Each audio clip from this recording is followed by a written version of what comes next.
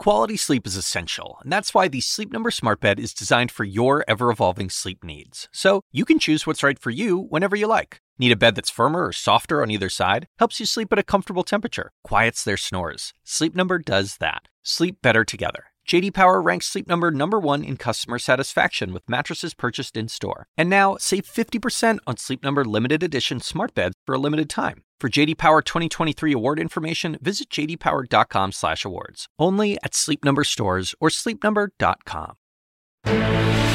This is CNN Breaking News. We begin with breaking news. I'm Poppy Harlow with Phil Mattingly in New York. An urgent manhunt is underway right now in Maine after a multiple mass shootings at a bowling alley and a bar in Lewiston. Law enforcement sources tell CNN this morning at least 16 people are dead. Police say they're looking for Robert Card. He's described as armed and dangerous, a person of interest in this case. We're told he's military trained as a firearms instructor and an Army Reserve member who was recently committed to a mental health facility. These are the images of the gunman inside the bowling alley. And this video we're showing you right now is of people running out of the building as police search the area with flashlights and their guns drawn. Listen to this survivor. He says he was bowling when the gunman came in and opened fire just 15 feet behind him. Just normal night of bowling, and out of nowhere, he just came in and there was a loud pop. Thought it was a balloon. I had my back turned to the door. And as soon as I turned and saw it was not a balloon, he was holding a weapon, I just booked it down the lane, and I slid basically into where the pins are and climbed up in the machine and was on top of the machines for about 10 minutes until the cops got there. So investigators say a vehicle connected to Robert Card was found. It was found near a trailhead and a boat launch in a nearby town. And take a look at this. This is video of a SWAT team with an armored truck and heavily armored officers rushing to the area. Hospitals in the area have been just overwhelmed. Sources tell CNN 50 to 60 people were injured in these shootings. Officers with rifles have been standing guard around the hospital in Lewiston. And ABC News spoke to a little girl and a mother who were at the bowling alley for youth night. She was grazed by a bullet while we were running. I never thought I'd grow up and get a bullet in my leg, and it's just like why? Like, why do people do this?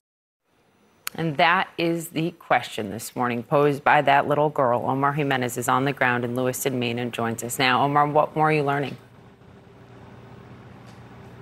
Yeah, so right now we are just nearby the Bar and Grill, which is one of two mass shooting sites here. It's just past this police checkpoint behind me. The other being that bowling alley just a few miles from here. But given the scale and the speed with which this happened, it's completely shocked this community that couldn't imagine something like this happening in their own backyard. It's why residents across this area are being told to shelter in place, and a manhunt is very much active. And as law enforcement say, it is still very much a fluid situation. A manhunt is underway after police say a gunman opened fire at a restaurant and bowling alley in Lewiston, Maine. Multiple victims. I need every unit you can find. One witness describes people running from the bowling alley. There was kids. That's like looking back, like that was probably the hardest part, seeing just families pouring out of there, and knowing that happened in there while they were just probably trying to have a family night. The Lewiston Police Department has named 40-year-old Robert Card a person of interest and warned he's armed and dangerous. We have literally hundreds of police officers working around the state of Maine to investigate this case, to locate Mr. Card, who again is a person of interest and a person of interest only, and we'll continue to gather information. The Androscoggin County Sheriff's Office released several surveillance photos of Card holding a high-powered assault-style rifle and warning those in the Lewiston and other nearby areas to shelter in place. Card is considered armed and dangerous. If people see him, they should not approach Card or make contact with him in any way. Law enforcement officials tell CNN that Card is a certified firearms instructor and a member of the U.S. Army Reserve. The officials say Card suffered with mental health issues, including hearing voices. He also recently made threats to carry out a shooting at a National Guard facility in Maine. Lewiston police, following the shootings, shared this image of a small white SUV found in nearby Lisbon, Maine. The state police confirmed to CNN the image is of the suspect's car. The shootings have shaken this community about 36 miles north of Portland, with Lewiston's mayor saying in a statement, "I am heartbroken for our city and our people." The mayor of nearby Auburn, Maine, echoed that state of shock. I mean, at this point, there's a significant amount of shock going on with people that were actually witnesses. Obviously, when I was bringing people in that were looking for their loved ones, there's fear, there's panic. Local officials say hospitals are overwhelmed as they handle a mass casualty event. The two hospitals have called in every off-duty staff member that they could to deal with this. We are a town of about 39,000. Our hospitals are not geared to handle this kind of shooting event, and they're doing the best we can. Now, Shemingi's Bar and Grill restaurant is where one of the mass shootings happened, and it is past this police checkpoint where we are right now. They have it closed off to people, as we can see some investigators with some flashlights are still poking around in the area. But like I said earlier, this is still a very much an active situation. Schools are canceled throughout the area as they try to get a handle on things and, of course, figure out why this happened in the first place. And Omar, obviously, you've had a lot of experience covering mass shootings. What makes this one even different is that you've got this gunman on the loose. So I just wonder what your experience has been on the ground so far in that community. Well, even as you first get into town, talking to even the few that we have, one, everybody is talking about it and concerned about it. Even when we checked into our hotel, they wouldn't open the doors for us unless we put our ID up against the window the window of the glass doors, essentially, to get in. And then even when the clerk came to let us in, he kind of sulked and got behind shelter little by little and then poked his head out of the corner and then asked us to see it because he didn't want to expose himself in case we potentially had a weapon, which clearly seemed to be what he was worried about. So of course, the manhunt is still very much active, but it also is having an effect on some of the residents here who just want answers, specifically where this person could be, who law enforcement consider armed and dangerous. Yeah, well, and that response makes sense, right? Because they're being told to shelter in place. Thank you, Omar. We'll get back to you very soon. Scanner audio obtained by CNN captured the chaos that ensued when a shooter opened fire on people at the bowling alley and that restaurant. Want to play part of that exchange for you. What do they got? The shooter all way at the bowling place. Going to be a male, black hair with a hoodie, look like a rifle. 7 County divert our units to Schmengi. Schmengi's right now, another active shooter there. I don't know if any description has been given out for the Schmengi's one, but again, a black sweatshirt, male with black sweatshirt, last seen headed toward the treatment plant. That's all she could tell me. 7 County got multiple victims at Schmengi's, multiple victims. I need every unit you can find. Joining us now, CNN Senior Law Enforcement Analyst Andrew McCabe and CNN Senior Law Enforcement Analyst Charles Ramsey. Thank you so much for joining us, guys. Andy, I want to start with you. Based on what we know up to this point, including the person of interest and his background and career, what do you think law enforcement is doing at this moment in the midst of this manhunt? Well, Phil, they are, in addition to searching and running down every possible lead they can come up with, attempting to identify and establish perimeters to section off areas of interest where they think he might be.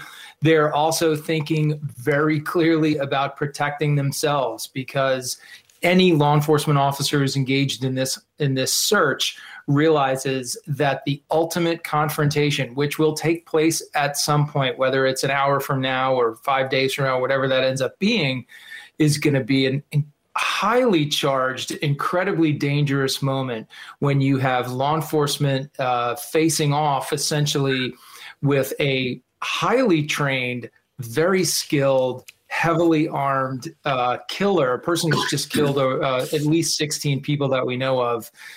This is I can guarantee you that those officers and those agents who are out there doing this work right now are at the absolute limit of their stress and perception and intensity right now. Commissioner Ramsey, look, you ran the police force in Philadelphia, so I'm wondering what your read is on the fact that the police had a presser last night about 11 p.m. They're not going to have another one, as we understand it, until 10:30 a.m. That seems like a lot of time when you have so many outstanding questions. Can you explain why that would be? Well, I mean, it is a lot of time, but they've also been very careful in terms of the information that they've been releasing. You could actually hear that last night. They wouldn't verify the number of dead, for an example, or anything beyond really his ID. And so I don't know whether or not that is part of it or not. Obviously, they want to only put out facts. There's always a lot of information that's floating around whenever you have something like this. Some of it is misinformation. Mm-hmm. Earlier last night, we were reporting 22 because of a city council person. Now now it's 16. So there's a lot of information that has to be verified before they can really get before the cameras and provide the public with information.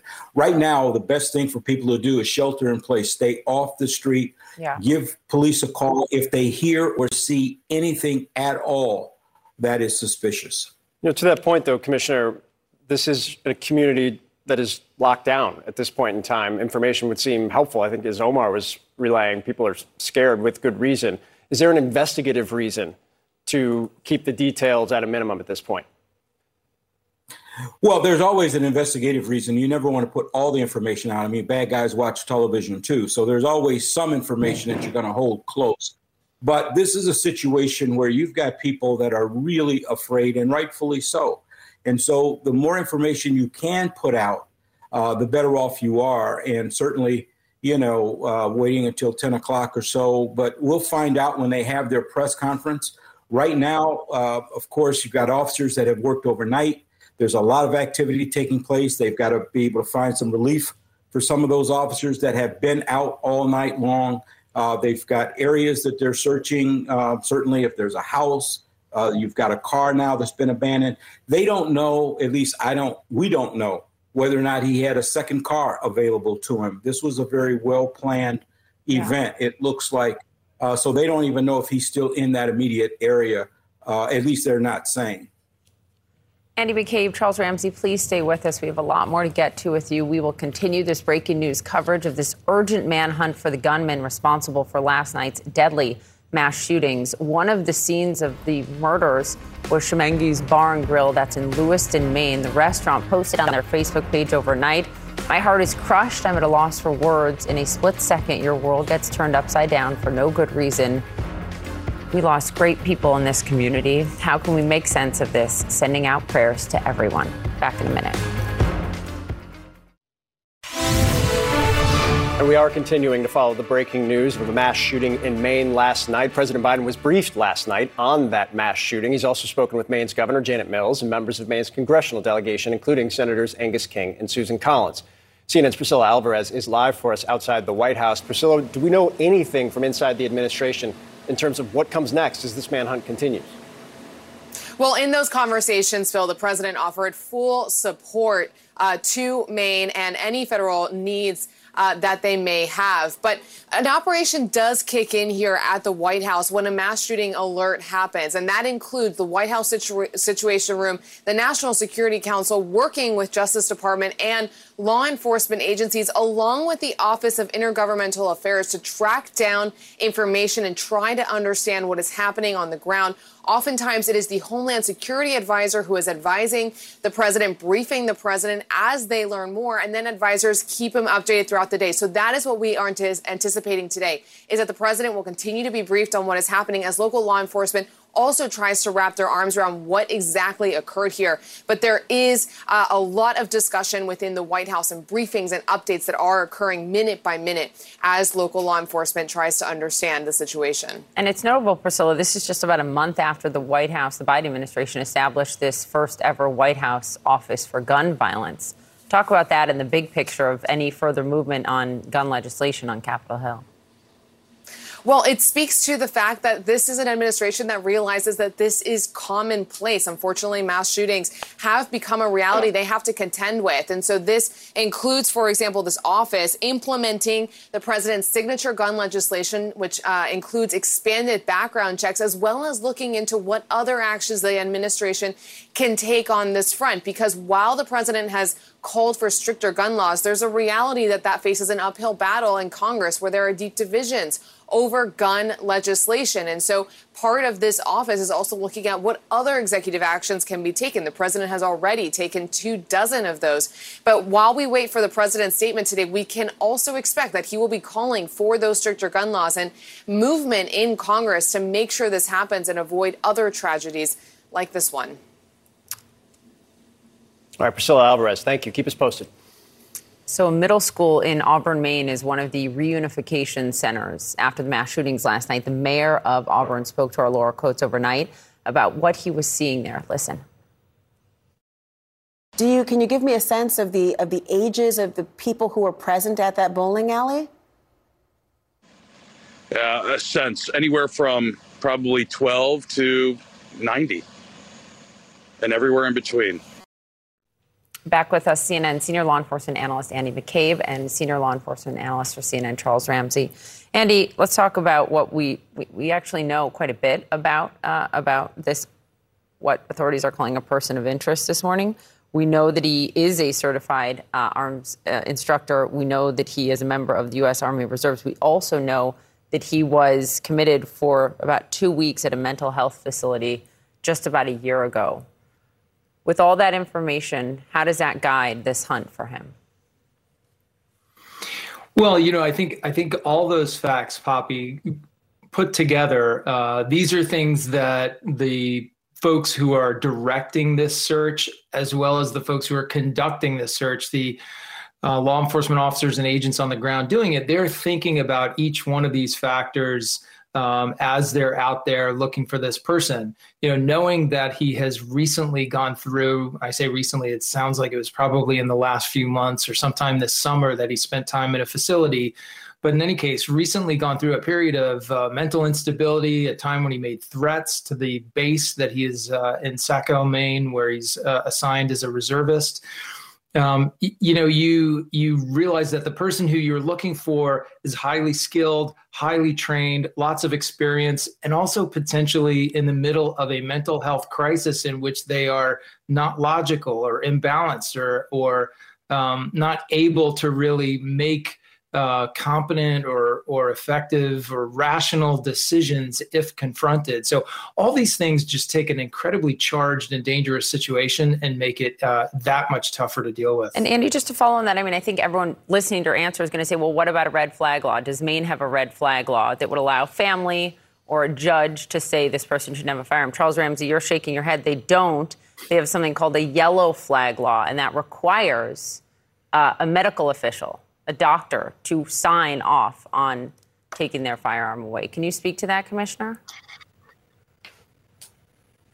Well, Maine doesn't have very strong gun laws right now, and certainly a red flag law, and you're always kind of guessing whether or not that would have made a difference or not, but certainly having something like that in place would have at least made it more likely that they could have taken some kind of action. Earlier, I was listening to one of the programs, and they mentioned, what law enforcement could do. Well, there's very little that law enforcement can do without the proper laws being in place. And so all this stuff has to be evaluated at some point in time. Hopefully, their state legislature will do that, although I'm not optimistic that there'll be any real changes in the gun laws. But it just shows that, once again, that guns, especially very dangerous guns, fall into the hands of very dangerous people. And this is just one more example of that we're dealing with now. All right, Andrew McCabe, Charles Ramsey, stay with us. Much more to get to throughout the hour. And right now, police are urgently searching for the gunman responsible for the deadly mass shootings in Maine last night. We've got much more of our breaking coverage ahead. Also in Israel, Prime Minister Benjamin Netanyahu telling Israelis in a televised address that a ground incursion into Gaza is coming soon. He did not say when. We're live in Israel next. More CNN This Morning to come after the break. This podcast is supported by Sleep Number. Quality sleep is essential. That's why the Sleep Number Smart Bed is designed for your ever-evolving sleep needs, so you can choose what's right for each of you whenever you like. Need a bed that's firmer or softer on either side? Helps you sleep at a comfortable temperature. Quiets their snores? Sleep Number does that. Only Sleep Number Smart Beds let you each choose your ideal comfort and support. your Sleep Number setting. Sleep Number smart beds learn how you sleep and provide personalized insights to help you sleep better. All Sleep Number smart beds feature cooling, pressure-relieving comfort layers for soothing sleep throughout the night. Temperature-balancing bedding is designed to move heat and moisture away when you're hot. When you're cool, they hold their energy to help warm you. Sleep better together. J.D. Power ranks Sleep Number #1 in customer satisfaction with mattresses purchased in-store. And now, save 50% on Sleep Number limited edition smart beds for a limited time. For J.D. Power 2023 award information, visit jdpower.com/awards. Only at Sleep Number stores or sleepnumber.com. I'm Dr. Sanjay Gupta, CNN's chief medical correspondent. This week on Chasing Life, I'm a health reporter and have been for 15 years. And even I feel overwhelmed by some of the things I read about the stuff we're eating. My colleague Meg Terrell wanted to take a deep dive into something you've probably heard a lot about recently: ultra-processed foods. There is a lot to learn there, some fascinating stuff, and some of it is probably going to change the way you shop. Listen to Chasing Life, wherever you get your podcasts. Back to the breaking news this morning. An urgent manhunt is underway right now for the gunman behind multiple mass shootings in Maine overnight. Here is what we know right now. The exact number killed, unclear. Law enforcement is telling CNN at least 16 people are dead, dozens more injured. In Lewiston, Maine, the shootings happened at two separate locations, a bowling alley and a restaurant. Police have identified 40-year-old Robert Card as a person of interest. They say he's on the run and should be considered armed and dangerous. Here's what else we know about Card. He is a certified firearms instructor and a member of the U.S. Army Reserve. Officials say Card had recently made threats to carry out a shooting at a National Guard facility in Maine. He also has reported mental health issues, including hearing voices. Maine officials say hundreds of police officers are now working across the state to locate Card. People who live in and around Lewiston are being told to shelter in place. Lewiston public schools in nearby districts have canceled classes today. Anyone with information on the shooting or Robert Card's whereabouts has been urged to contact law enforcement. So a reporter from our local affiliate, WMTW, is outside the hospital where those shooting victims were taken. We've seen a lot of law enforcement here at CMMC. We've seen some of them, frankly, almost patrolling the premises of this area with their assault-style weapons, almost as if they're guarding the White House or another government building. We've seen those law enforcement officers transport people in and out of the hospital, nurses that are leaving, and even some families that we've seen coming in and looking distressed, and we've seen some of them waiting in the waiting room, in the emergency room.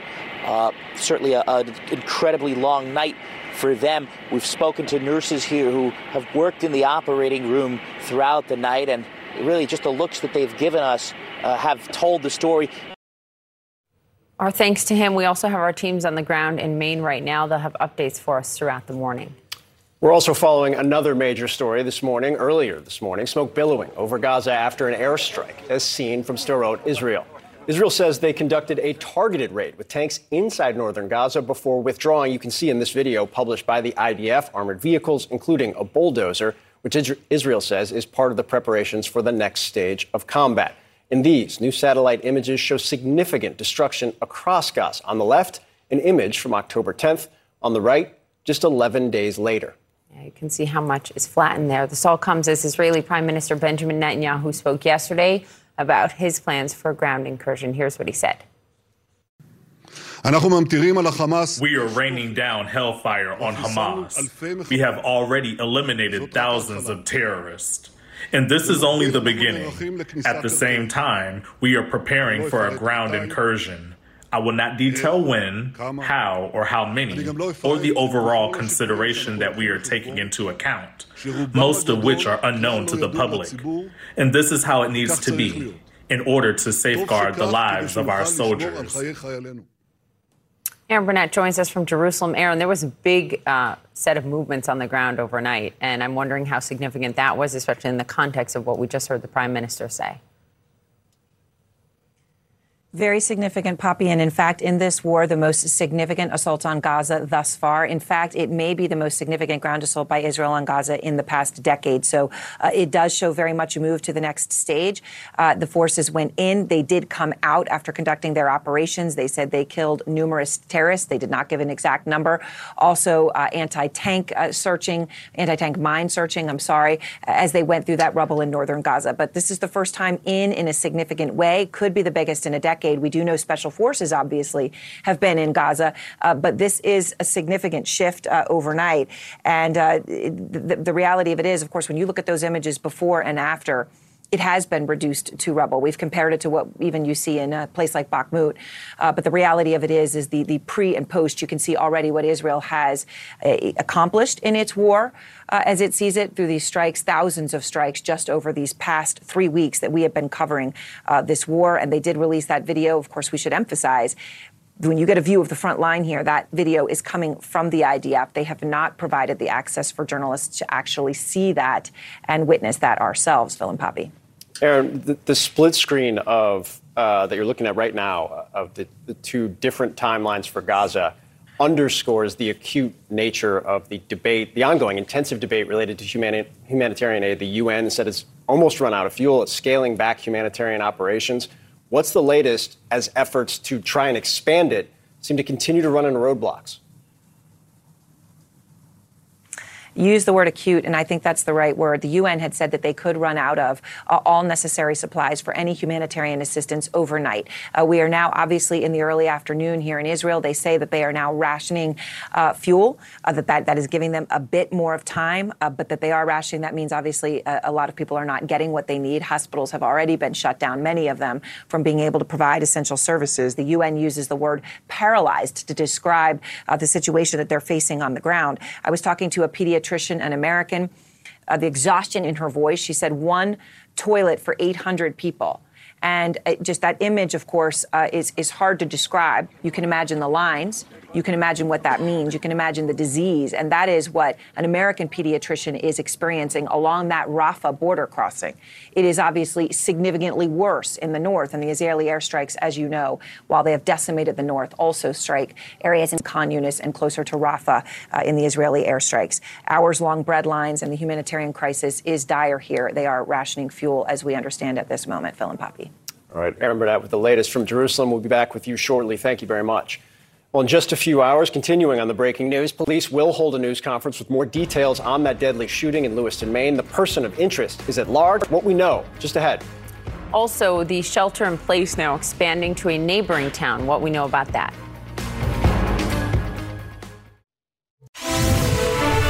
We are continuing to follow the breaking news this morning out of Maine. Right now, police are urgently searching for the mass shooter. Sources tell CNN at least 16 people were killed, many more wounded. Officials say Robert Card is the person of interest and that he should be considered armed and dangerous. Here with all the details we know this morning, our national correspondent, Athena Jones. Good morning. This is him.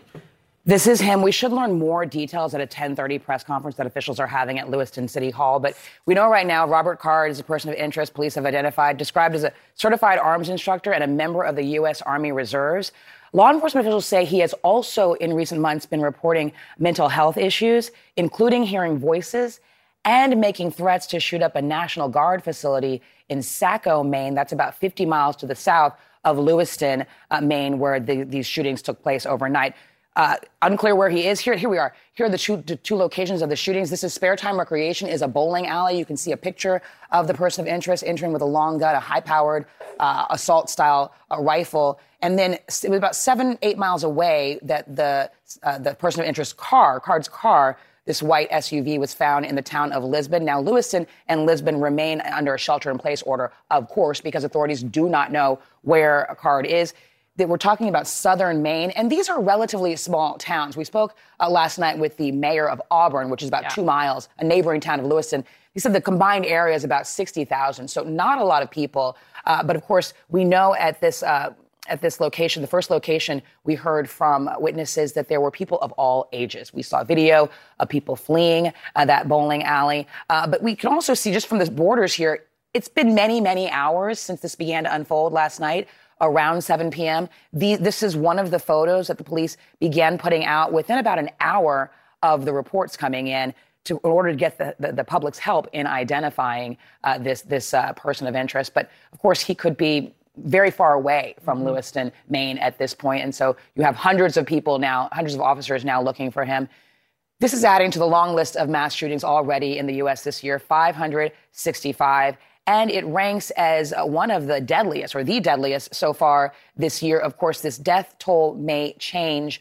It already has adjusted a bit overnight, but 16 killed, 50 to 60 wounded is the latest number we have from various law enforcement officials. Of course, we don't know how those people were wounded. Were they shot? Were they injured while trying to run away from the scene? So clearly not a problem it's a problem the U.S. is used to, but it's not a good thing to become familiar with. Yet again, another mass shooting and another manhunt for a very dangerous person of interest. Armed with that assault-style rifle. Athena, thank you for all the reporting. Phil.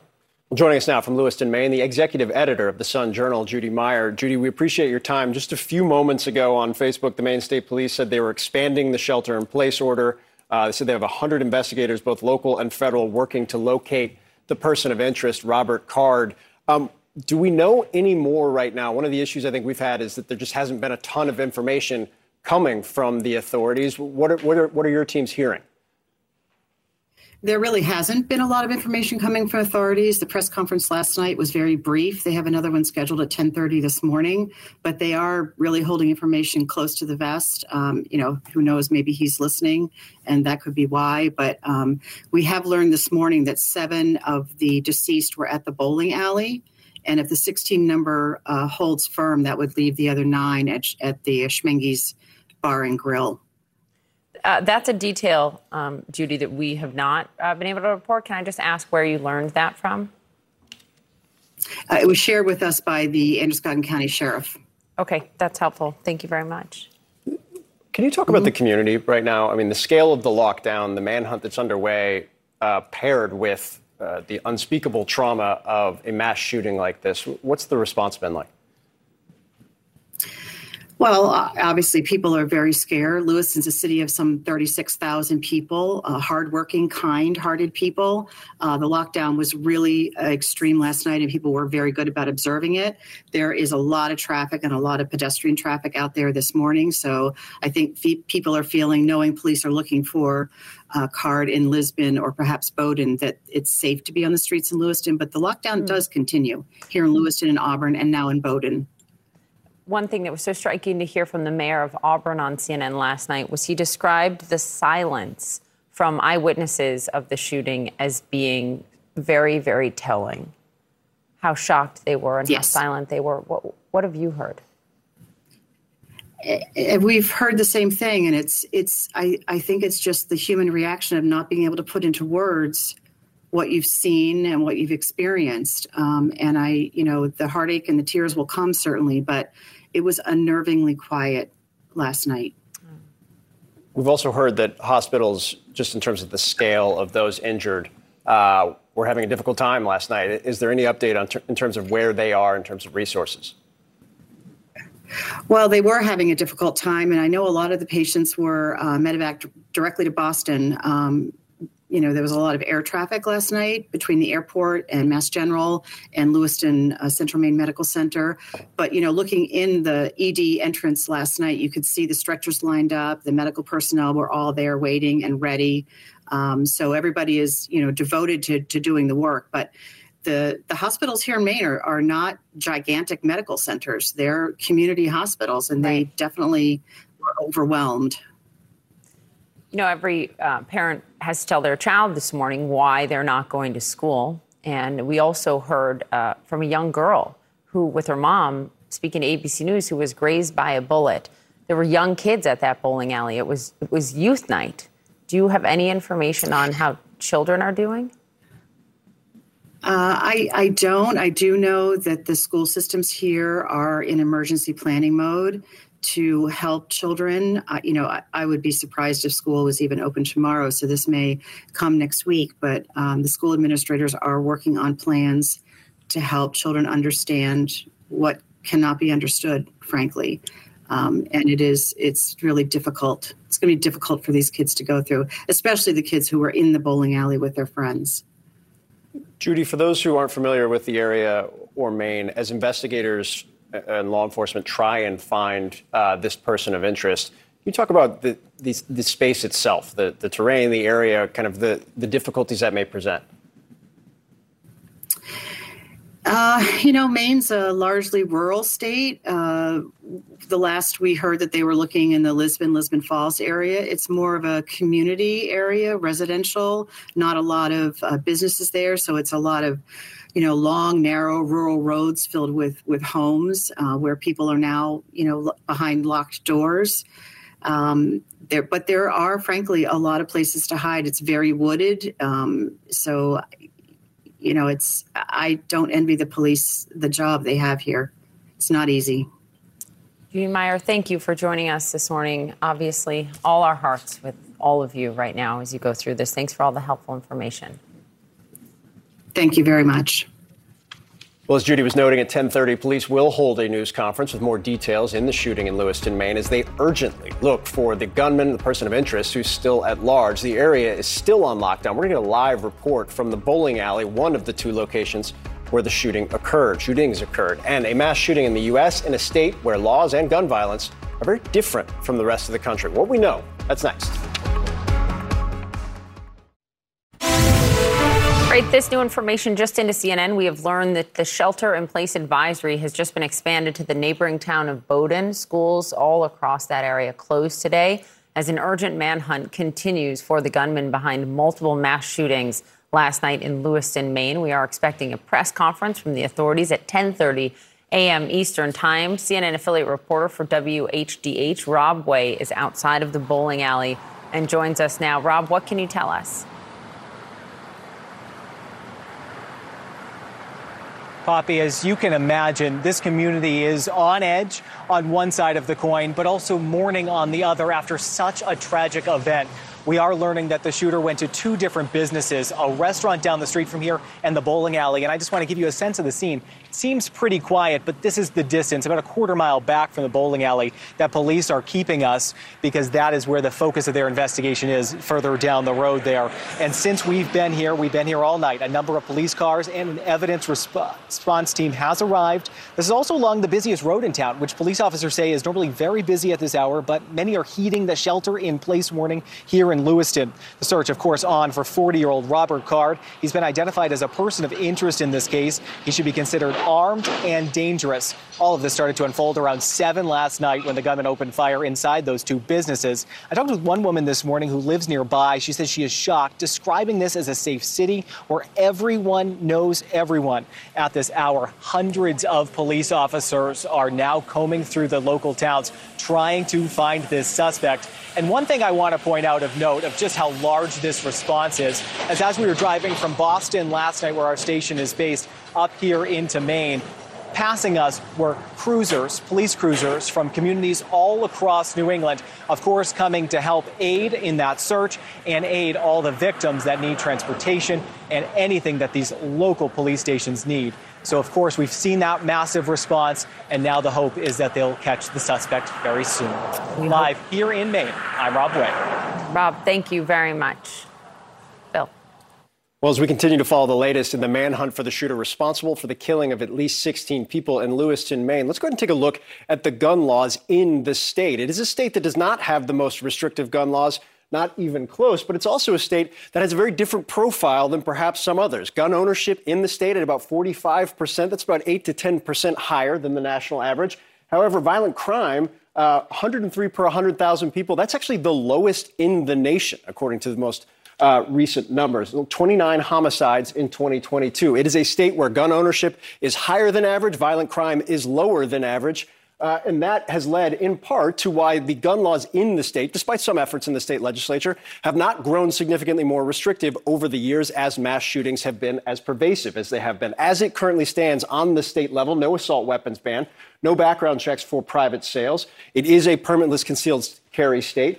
And while it does not have a red flag law, it does have what ended up being kind of a compromise provision of a yellow flag law. Now, the details there are important, particularly given what we know about the person of interest in this case. Where the yellow flag law differs from a red flag law This quote's directly from a summary of it in the law. A medical practitioner shall notify in writing the law enforcement officer or law enforcement agency that based on an assessment, there's a likelihood for foreseeable harm. It also requires a sworn testimony by a law enforcement officer. So a few more steps than in traditional ERPOs or red flag laws that we've seen become more prominent in the course of the last several years. But again, as this debate, which almost seems inevitable since we have so many of these, will certainly come in the days and weeks ahead, the difference between high gun ownership and low violent crime as a state will now have to grapple with yet another mass shooting. Poppy? Phil, that's fascinating, looking at the statistics of gun ownership and yet violent crime there. Thank you very much. In just a few hours, police will hold a news conference. They will update the public on the mass shootings in Maine. We are told 16 people, at least 16 people, were killed. A manhunt is underway for a person of interest. Ahead, we're going to speak with the mayor of a nearby town where residents are currently sheltering in place. Stay with us. More CNN This Morning to come after the break. The Assignment with me, Audie Cornish. Celebrities of all kinds are speaking publicly about their therapeutic trips, so to speak. It turns out there is a burgeoning industry ready to serve the new influx of people who find themselves turning away from traditional mental health therapy. The gap between what we know and what we don't about psychedelic therapy. Listen to The Assignment with me, Audie Cornish, on your favorite podcast app. Let's go straight to Shimon Porcupine. He joins us in Lisbon, Maine, where, Shimon, I understand police, you're there, you're seeing them doing these searches right now.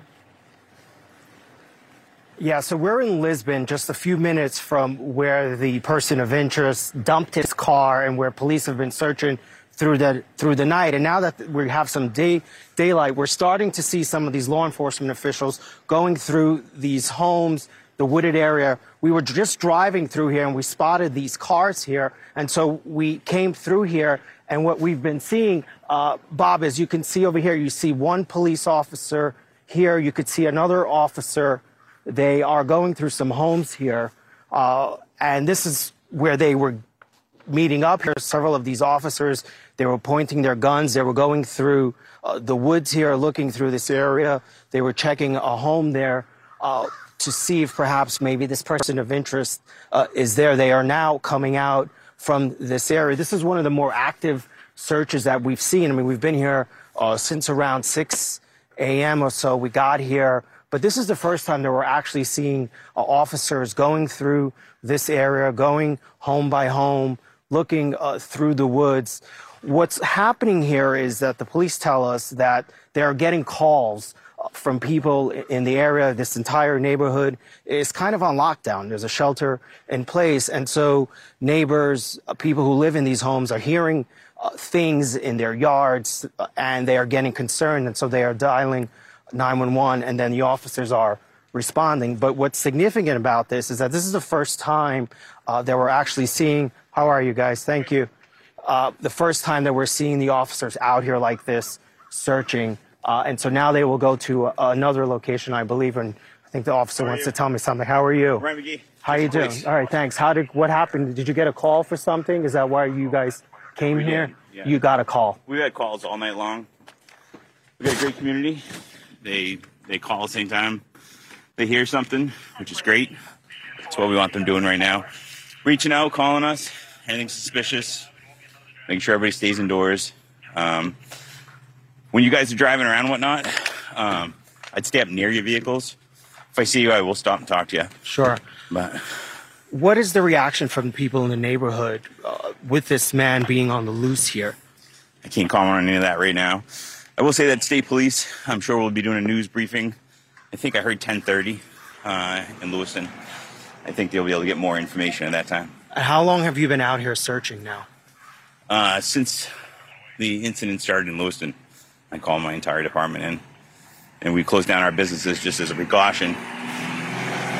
What's your name, sir? I didn't get It's Ryan McGee. Are you one of the boss? Are you one of the supervisors? I'm the chief of police for Lisbon. You're the chief of police. Wow. Okay. Yeah. So for you, certainly as the chief, this is something you've never experienced before, I assume. No, unfortunately, I can't comment on everything right now. Tell me, how many officers are involved in the search at this point? there's a lot of officers involved with the search. I mean, I don't want to give anything away. I can say my whole department's involved. And how many officers is that? In this area, say every department. I've seen departments across the entire state of Maine have responded. So we want to locate the individual and make sure our community's kept safe. So biggest thing I can say is, make sure that if the community sees anything, stay inside, don't approach, call the police department, just like we just did here. Someone heard something, they called. It's the right thing to do. I'd rather it turn out to be a deer than, this person, but we want to locate him. So. Where do you think he is, and what area possibly could he be? Can't comment on any of that right now. But you can see from the barricades, it gives you a pretty good indication. So. And how many calls have you had so far tonight, would you say? Dozens? We've had a lot. A lot? A lot, yeah. A lot of calls. And have you? Do you know if the person of interest, if he knows this area? Is there any indication? I can't comment on any of that right now. We have a lot of intel, and we're just working, in conjunction with our state and federal partners. Everybody's involved. We're just trying to keep the community safe. Obviously, it's a very tragic incident that happened, and we're doing our job to the best abilities to locate this suspect. So, how confident are you that you'll get him? I would say that we're going to not stop until we locate him, so you don't have to worry about that. Okay? All right. Thank you, sir, so much. Appreciate it. I would recommend, though, just for your own safety, just stay near your vehicles. It's the best thing I can say for you, because you don't have anything that says police on you. There's a lot of people in town. The last thing we need is somebody walking by a house and getting scared of one of you in their front yard and inadvertently calling us when it's just you guys. Sure. I know you guys have a job to do, and I completely respect that. Yeah. You ask any of the local news stations, they know me by first name, and we have a great rapport. Right. So, like I said, if we're on a scene, I'll come by, I'll talk to you briefly, I'll give you anything that I can give you, but unfortunately, we can't release it. All right. Thank you, Chief. I appreciate you stopping to us. So, my name is Shimon. We're with CNN. All right. You guys all right? Okay. Thank you, sir. So, Phil and Poppy, this has sort of been the story here all night, that they're getting phone calls, people are hearing things, and they're dialing 911, and the officers are responding. So it's a pretty tense situation out here, certainly people on edge. We've been here for about an hour and a half now. We've not seen many people outside. We're seeing cars, people driving cars like it would be any other morning. You see this woman here walking her dogs. The police just leaving, so perhaps she feels a level of safety knowing that the police were just here.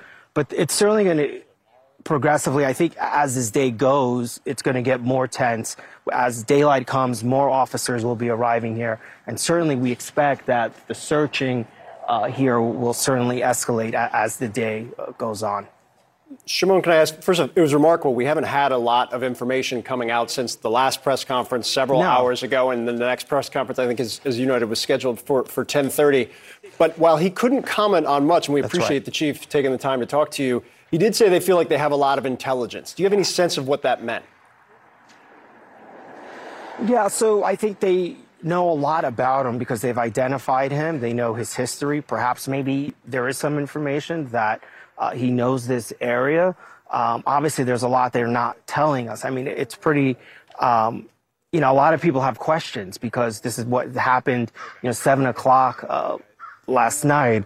We're now almost, 12 hours or so after this happened, and we still haven't heard anything from law enforcement, and we won't hear anything at least until 10:30 in a couple of hours. So it is pretty concerning for people here that they're not hearing more information. They're just being told to stay in their homes. And really, it's the first time that we've heard from any person in law enforcement to provide any kind of information. And honestly, Phil, we just stumbled on this. What happened is when we first got here, we weren't seeing a lot of police activity. So we just decided that we're going to start driving around and seeing for ourselves, what's going on, because we kept hearing there's this massive manhunt here. And this is the first time that we stumbled upon, but that we came upon any searching. And so that's why we stopped here. And luckily we got the chief here and he was willing to talk to us a little bit.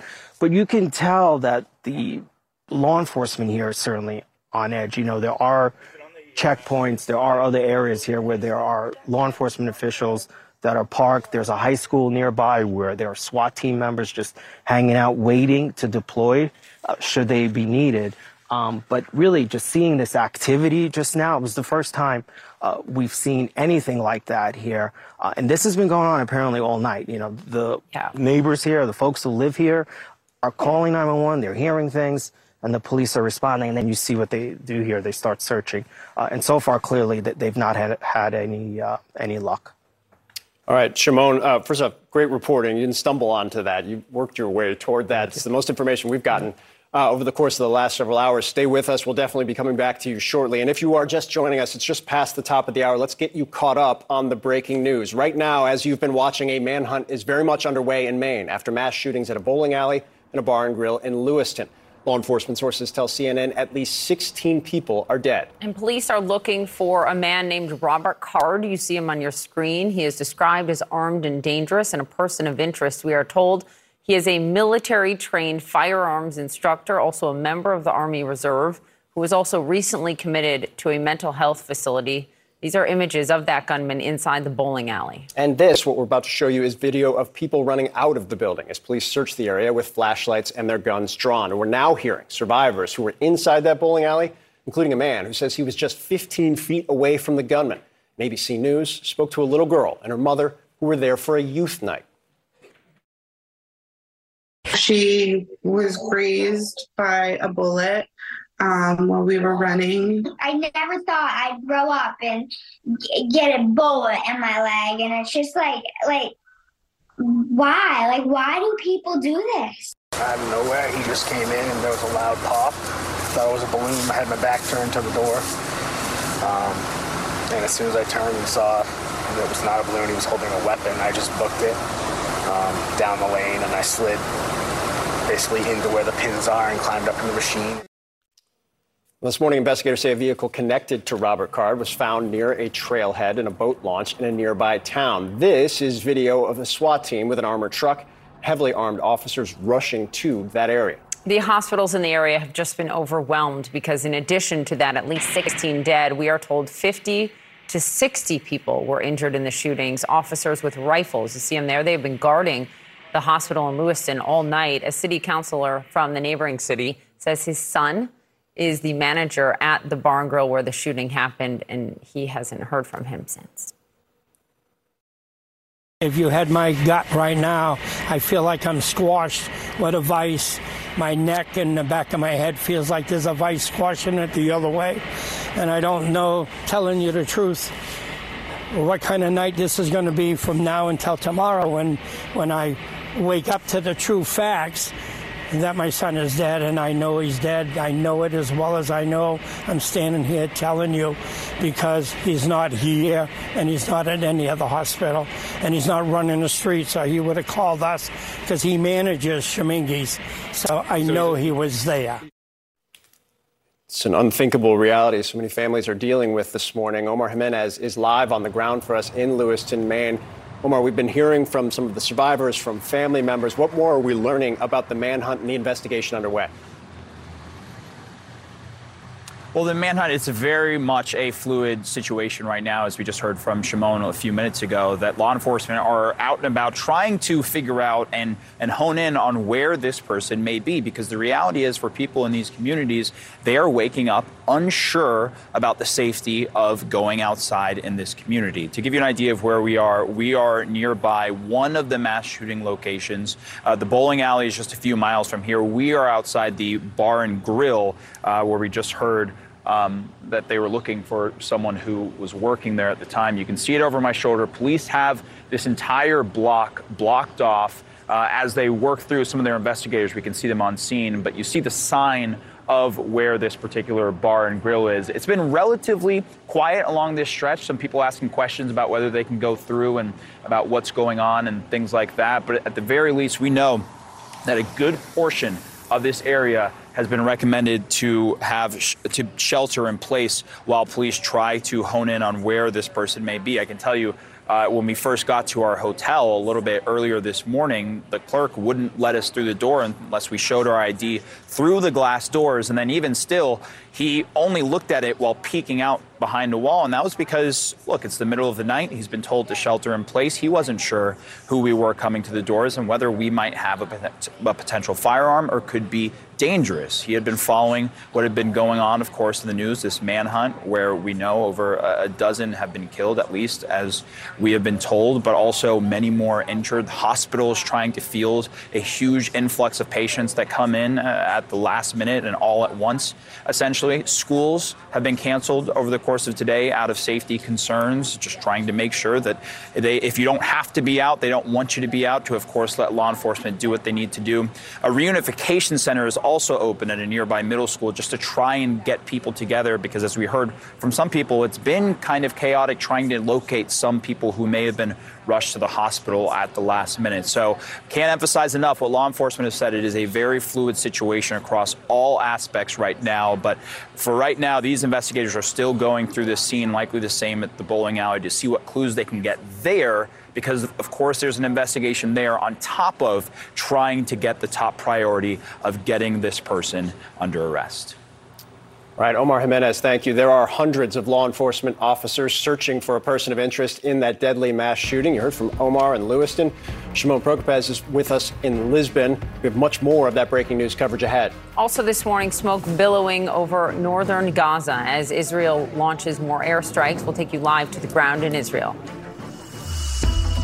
More CNN This Morning to come after the break.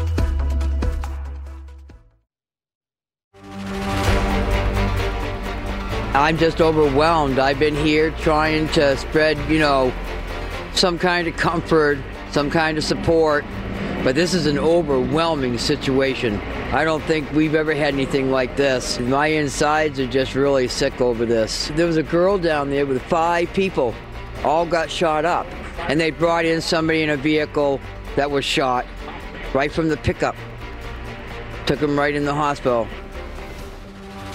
An overwhelming situation, a shaken community. We are still following the breaking news as a widespread and very urgent manhunt is underway in Maine after a mass shooter opened fire at 2 locations in the town of Lewiston. CNN's Evan Perez joins us live from Washington, D.C.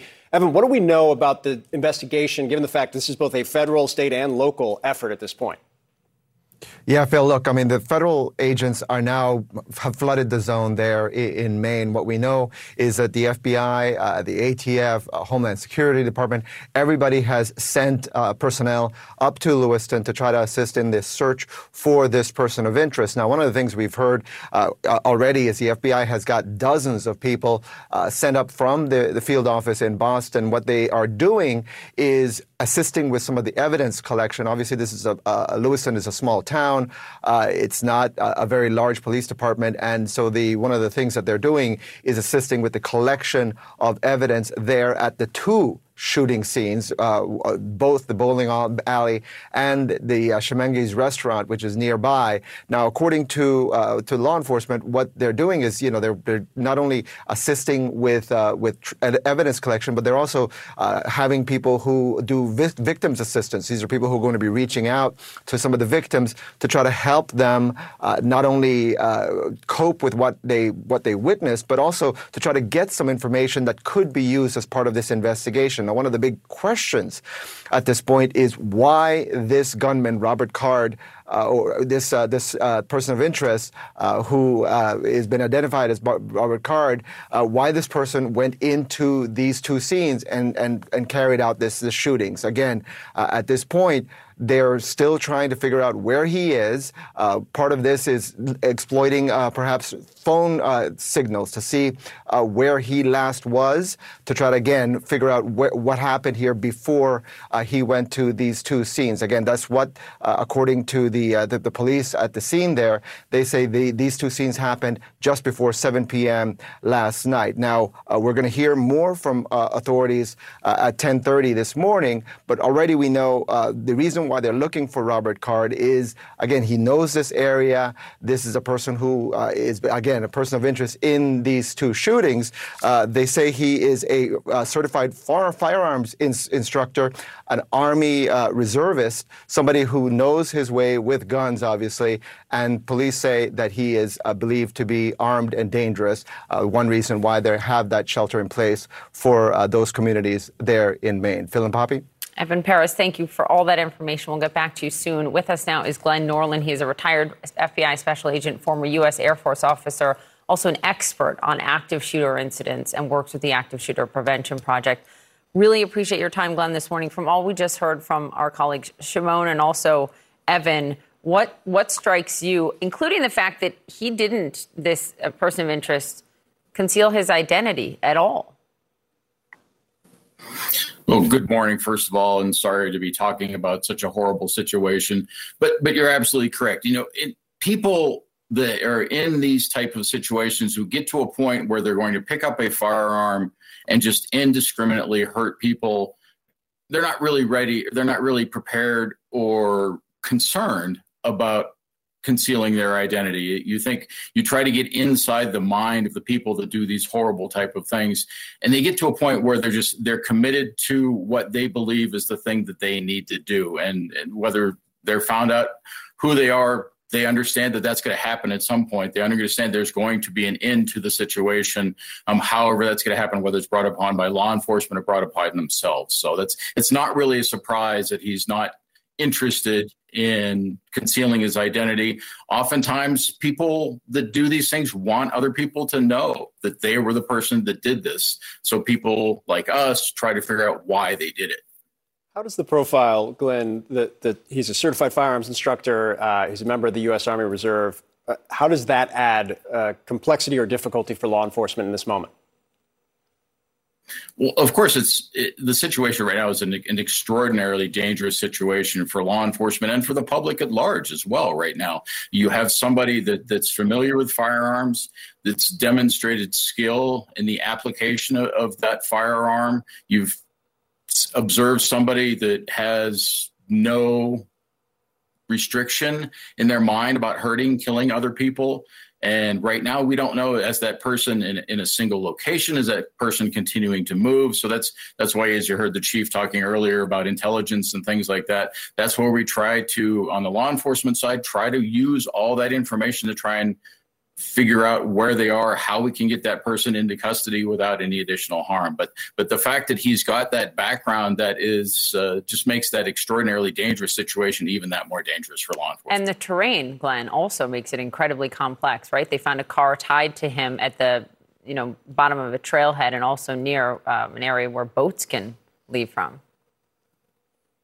Yeah, certainly you have a whole variety of ways to be transported out of that area. You have wooded areas, you have residential neighborhoods, things like that. So this is where it's important, as we talk to people about situational awareness and things like that, identifying those things that are outside of the normal.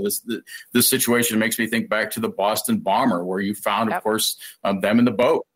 So you have backyard. All sorts of places like this. Yeah, in someone's backyard. Absolutely. Yeah. And if you're not familiar with your surroundings, I'm going to say this is an area where not necessarily everybody's going to normally lock their doors, right? This is somewhere where you're not expecting to have that. And you've heard some of those conversations, some of those statements made by people. Hey, I never thought it would happen here. Unfortunately, in this day and age, we hear that continuously all the time. And that's why, really, from the Active Shooter Prevention Project standpoint, we try to focus on people having that recognition that these things do happen anywhere and everywhere, and all of us need to have a plan. All of us need to have that immediate recognition that if you hear those sounds, don't make the assumption that it's not something bad that's happening. And the immediate reaction is what we need to try and encourage to help people. Yeah, an incredibly important point given how many people are currently on lockdown. Glenn Norling, we appreciate your expertise as always. Thank you. Thank you. So right now, police are searching for that person of interest, Robert Card, in this deadly series of mass shootings in Maine overnight. More coverage of our breaking news straight ahead. Also in Israel, Prime Minister Benjamin Netanyahu telling Israelis at a televised address that a ground incursion into Gaza is coming soon. He did not say when. We're going to be live in Israel. Stay with us. An urgent manhunt underway right now for the gunman behind the multiple mass shootings in Maine last night. Here's what we know at this hour. The exact number killed unclear. Law enforcement does tell CNN at least 16 people are dead, dozens more injured in Lewiston, Maine. The shootings happened at two separate locations, a bowling alley and a restaurant. Police have identified 40-year-old Robert Card as a person of interest. They say he's on the run. and should be considered armed and dangerous. And here's what we know about Card. He's a certified firearms instructor and a member of the U.S. Army Reserve. Officials say he had recently made threats to carry out a shooting at a National Guard facility in Maine. He has also reported mental health issues, including hearing voices. Maine officials say hundreds of police officers and law enforcement officials are now working across the state to locate Card. People who live in and around Lewiston are being told to shelter in place. Lewiston Public Schools and nearby districts have canceled classes today, and anyone with information on the shooting or Robert Card's whereabouts have been urged to contact law enforcement. A reporter with our local affiliate WMTW is at a police checkpoint as the manhunt continues this morning. We're here in Lisbon Falls along the Route 196 corridor where they have actually just closed down the road. They're setting up a detour, and this is right in front of Lisbon High School where a lot of police presence have been gathered basing their search here in the Lisbon Falls area. There's 3 tactical teams down there by the high school. That's where their base is, and they're running all the way down to the Androscoggin River here. I spoke with one police officer who says that they're likely going to be setting up a road closure on the other side of this search down the road towards Lewiston. We saw a public works truck head that way after setting up this barricade here, but cars are still coming from that direction. And at the start of this hour, you heard our Shimon Prokopez talking with Lisbon's police chief, Ryan McGee. CNN has crews across Maine right now and will have updates throughout the morning. Another major story, of course, we're following. Israel says they have conducted a targeted raid with tanks inside of northern Gaza before withdrawing. You can see in this video, it was published by the IDF, armored vehicles that includes a bulldozer, which Israel says is part of preparations for the next stages of combat. And these new satellite images show the significant destruction across Gaza. On the left, an image from October 10th. On the right, just 11 days later. This all comes as Israeli Prime Minister Benjamin Netanyahu spoke yesterday about the plans for the ground incursion. We are raining down hellfire on Hamas. We have already eliminated thousands of terrorists. And this is only the beginning. At the same time, we are preparing for a ground incursion. I will not detail when, how, or how many, or the overall consideration that we are taking into account, most of which are unknown to the public. And this is how it needs to be, in order to safeguard the lives of our soldiers. Let's get straight to Aaron Burnett joining us live from Jerusalem. There's been so much talk, Aaron, about when the wide-scale ground incursion will occur. But last night, I believe, there was a pretty significant operation in North Gaza. What do we know about that? Phil, you're right. It was, in fact, the biggest and the deepest ground assault on Gaza since this war began, and perhaps in the past 10 years. So while, of course, Israel is saying it was targeted and they had very specific goals with it, they said they took out numerous terrorists without elaborating any further on the numbers. The reality of it is this is extremely significant. There were tanks involved, bulldozers involved. We can see all that from the footage that the IDF provided. That is the footage that we have. Reporters were not on the scene to be able to actually see this, but it is very significant. It also comes as Israel has actually increased the number of people that it says were kidnapped in the October 7th attack, saying that number is now up to 224. This is as they identify more bodies, but also as they get more intelligence from what's going on inside Gaza, which was a goal of this assault. But I think, Phil, you put your finger on it exactly. They're trying to say that it is targeted to show restraint internationally, but for the domestic audience here, they are showing that they are going in a big, visible way, in an extremely significant way. And those before and after images show you and emphasize that while we focus on a ground assault and what comes next in these next stages that we clearly started to see last night, the reality of it is Gaza has been decimated, specifically northern Gaza, although there are strikes, of course, all the Gaza Strip. But those before and after images show what happens after what has been a devastating already 20-day war. And Aaron, I mean, I know you've been talking to doctors on the ground. The necessity of fuel to keep people alive is critical. And the UN has said, look, they are almost out of those fuel resources in Gaza. Israel still will not allow them in. They think Hamas is going to take the fuel. What are you hearing about these growing calls for, Secretary Blinken called for a humanitarian pause? Yeah, there's a huge calls for that. Of course, Hamas says they want that. Israel is absolutely not moving on this issue. They say that Hamas has the fuel. They have not provided evidence to prove that those fuel tanks are full, as they insist that they are. But that's where they stand on this right now. The UN, as you say, says that they are now rationing fuel. They say that their situation there is paralyzed, but they are rationing fuel. I spoke to one man who works for the Red Cross. He's out there desperately trying to provide assistance. Also says that they are hours away from true devastation.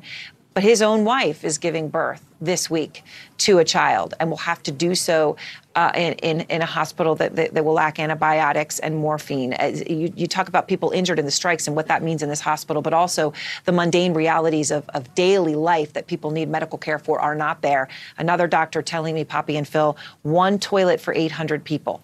You can imagine the lines, you can imagine the filth, you can imagine the disease. And that is an American doctor near the Rafah border in the best conditions that exist in Gaza. And that should give everyone some perspective on how dire it is there. Back to you. On day 20, Aaron Burnett live for us in Jerusalem. Thank you.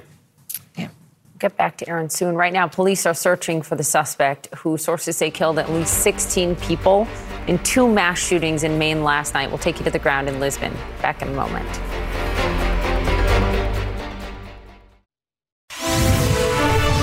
We are continuing to follow the breaking news out of Maine. A significant and urgent manhunt underway for a mass shooter who sources say killed at least 16 people and wounded dozens more last night.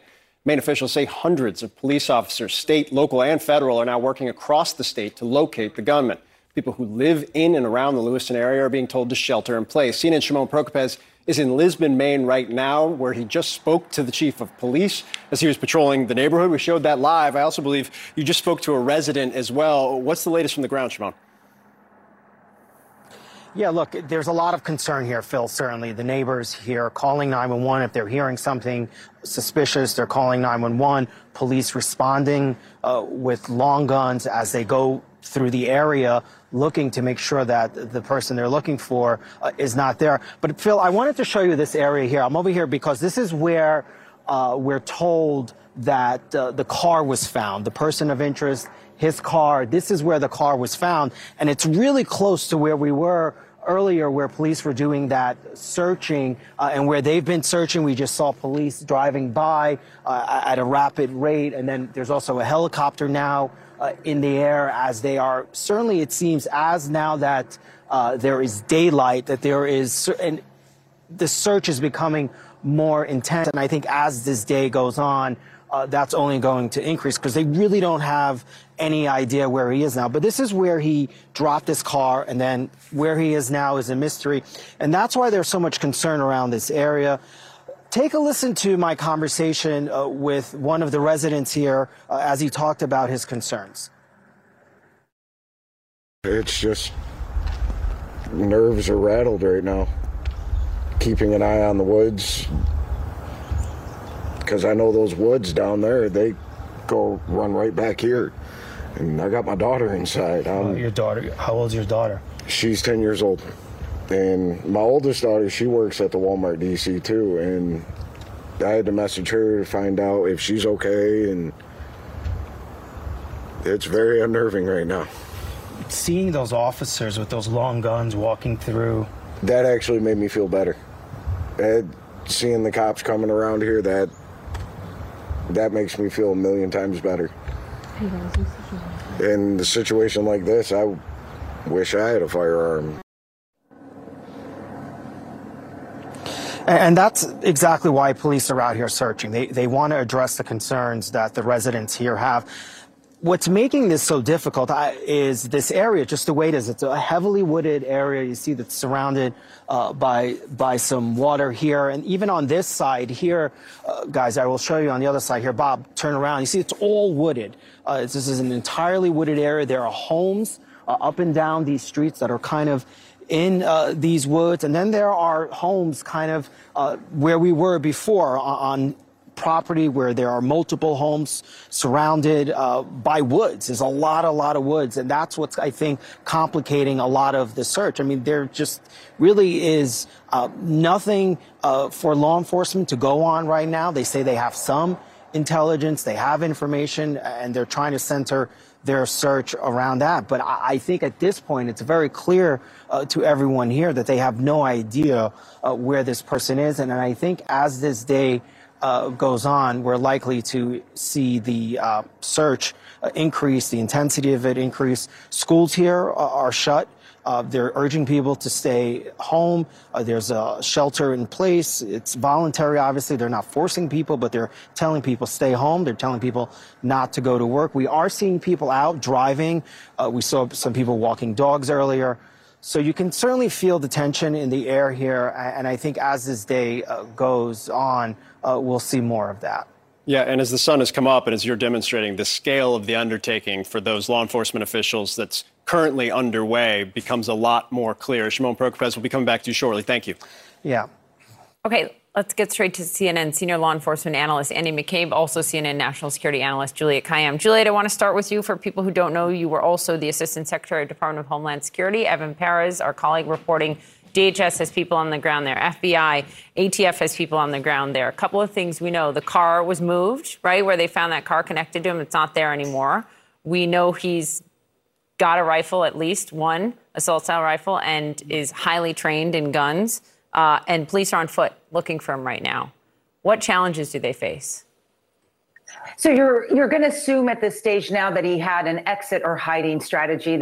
He's trained. He knows how to do this. He knows how to use guns. He knows how to kill lots of people in multiple places. One has to assume he also had a strategy to hide out for some period of time. You're going to go on that assumption. So he is either hiding right now in a place that he already determined he would hide at. I know this area, there's lots of hunting cabins. There's lots of cabins. They may not be occupied during weekdays. He may have one himself or have trespassed onto one.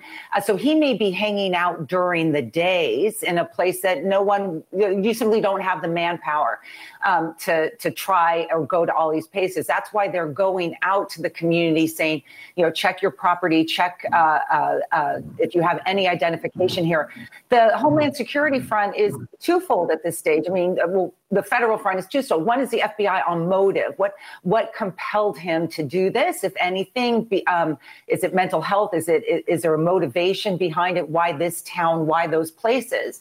And then you have the DHS part of it, which is, we always worry about copycats. So you want to communicate with other communities, but you also have the Canadian border, which is if he's in another car, he's there or he's around there. So Canada is engaged at the border. Someone could pass by, by foot and stuff. So you're going to engage Canada as well. Andy, when you talk about motive and how this actually all played out, two separate locations about 10 minutes apart, what does that tell you about either the planning or the intent here?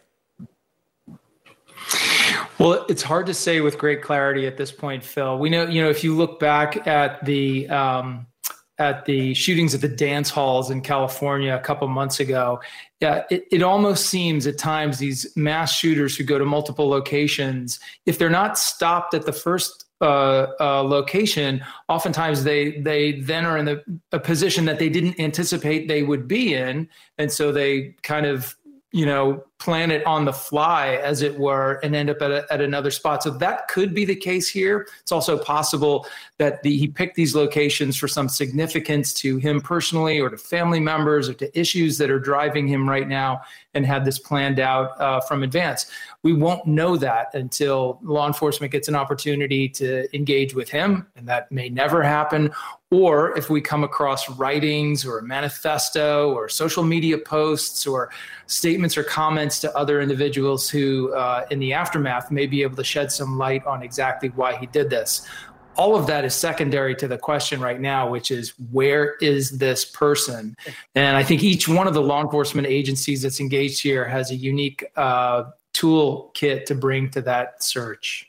Can you speak to that with all your years of experience with the FBI? Because Evan Perez reported also phone signals that they would likely be trying to track, obviously, if he still got his phone or when he used it last. How successful can they be in that? Yeah, so that's a really important part of this, Poppy. It's a very different situation than the escape prisoner manhunt we had in Pennsylvania a few weeks ago. In this case, This man is from this area. He had access to transportation. He probably has access to funds, to money or credit cards, debit cards, and he likely also has a cell phone. Any one of those things can provide the tip that law enforcement needs. So if they've identified his bank accounts, his credit cards, those sorts of things, there's work that you can do with those companies to get alerts as to when those accounts have been accessed. If he's using a phone that's subscribed to him, or one that we can identify that he uses. Obviously, when people use cell phones, you can sometimes triangulate their location based on the signals that cell towers receive from that phone when it's being used. It's also possible to get locational data from different websites and internet services, social media, and other things that collect that kind of data when you're using your account. So there's a lot of ways that, for instance, in those situations, the FBI can be very helpful getting the sort of legal process that's necessary to establish that electronic surveillance. Julia, to that point, and the different toolkits, we had the Lisbon police chief tell our Shimon Prokopez his entire department had been called in. We know the officials that have come from the Boston field office on the FBI side. What's the interplay right now between local, state, federal? So it's always a local event. So you'll have the incident command set up locally. State police in Maine have a huge role simply because of the highways. These are long stretches of highways where you're not going to encounter even commercial activity. Homes are isolated. And then you'll have the interstate compacts that are going on, Massachusetts, other New England states, with the FBI assisting, or other federal agencies assisting at different pieces. So they know how to sort of play this out, because the capacity of any individual jurisdiction at this stage, or in particular a smaller jurisdiction, is going to be spent relatively quickly. So we're really looking at the state police. There's one other issue that's just really important right now. This is a challenge in active shooter cases, challenge in terrorism cases. We now have a community under lockdown. We have a college, Bates College, is under lockdown as of last night, or was under lockdown. So if he's not found in the next couple hours, there will have to be not a law enforcement decision, but essentially a political decision about, are you going to tell people, be vigilant, stay inside as much as you can, but people have to move around. You can't close schools indefinitely waiting to see, this could be a multi-day manhunt. So that's the challenge right now. Really important point, Juliet. Andrew, thank you for all your expertise. We appreciate it. And we are following the breaking developments as a person of interest in the deadly Maine mass shootings last night is still at large. We're going to be joined by the mayor of Auburn, Maine, where residents are sheltering in place this morning. Stay with us. More CNN This Morning to come after the break.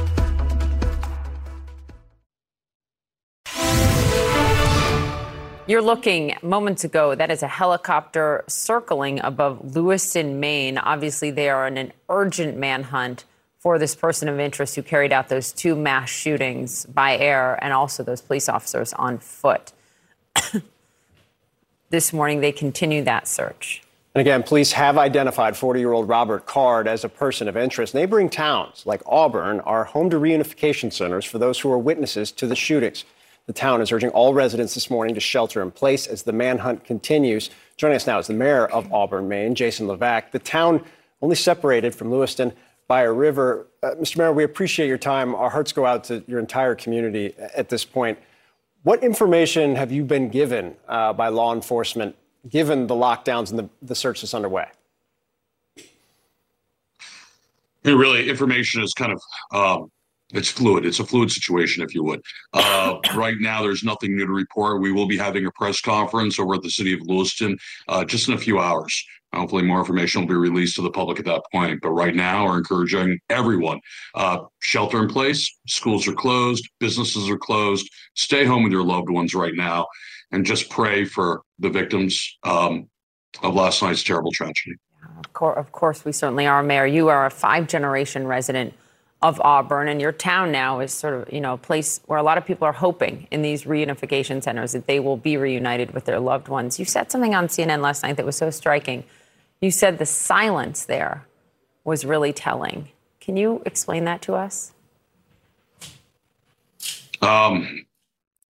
Yeah, I think it's the silence of just not knowing, right? That's what they don't say. And I spoke with a lot of eyewitnesses throughout the course of the evening and early morning. I spoke with their family members who are waiting to be reunified, and it was telling. It's just there's really not much to say, and we understand that. Yeah, it was. It's going to be with me for the rest of my life, and it's really hard for me to explain that. I understand, of course. We've had several people talk about how tight-knit the communities are. Do you know anybody, have you spoken to anybody personally affected by what happened last night? Yes, several people, several friends. And how are they doing?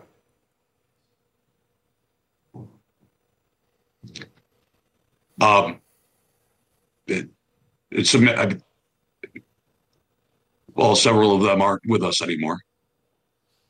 And the other folks that I knew, it's that were there either as witnesses or family members of witnesses. It's obviously traumatic. It was the bright spot was seeing individuals reunified with their loved ones after not knowing for so long. But on the other side, the ones that were waiting and that probably would never be reunified. Did you lose friends, Mayor? Yes. I don't think there's going to be very few people in this community that have not been touched by this. I'm so sorry. I know those words are inadequate, but I am. You said something else last night, that at the bowling alley, it was a youth night. So there were kids there as young as 12.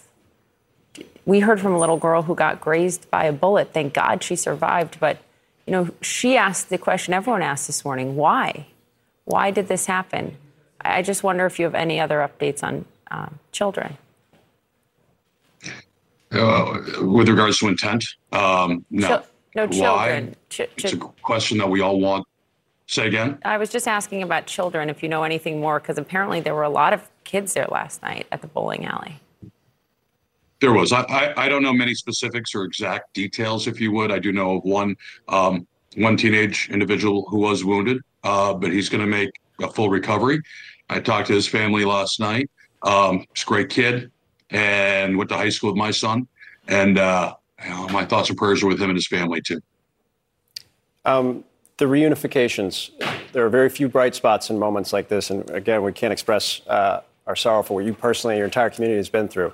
Can you describe some of the reunifications as family members got back together, got the good news in a night of terrible news? Yeah, no, it was. I mean, we had grief counselors, members of local clergy, state police representatives with us, and everything was very well organized as best we could, considering everything. And it was a good, secure location, and it gave them the space they needed for reunification, to grieve in certain situations, as well as to actually, grab their loved ones, hold them, get them home. Mayor Jason Levesque, thank you, and our hearts are with you, especially this morning. No, thank you. CNN This Morning continues now. Multiple shootings in Lewiston, Maine, a mass casualty, mass shooter event. Police are currently searching for Robert R. Card. He's dropped his vehicle. He's already out of Lewiston. He's former military. He is a certified firearms and tactics instructor.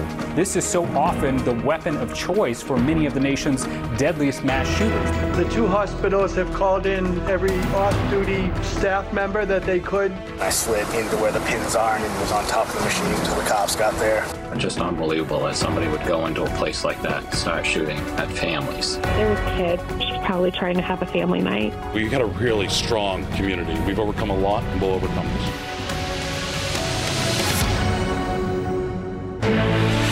This is CNN Breaking News. Well, good morning. We are continuing to follow the breaking news. I'm Phil Mattingly with Poppy Harlow in New York. Right now, an urgent manhunt is underway in Maine after mass shootings at a bowling alley and a bar and grill last night in Lewiston.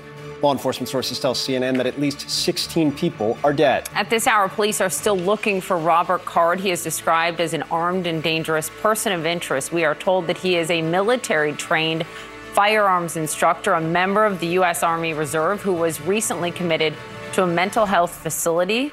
These are images of the gunman inside the bowling alley. And in this video, you can see people running out of the building as police search the area with flashlights and their guns drawn. We're now hearing from survivors, including one man who says he was bowling when the gunman came in and opened fire just 15 feet behind him. Just normal night of bowling, and out of nowhere, he just came in and there was a loud pop. Thought it was a balloon. I had my back turned to the door.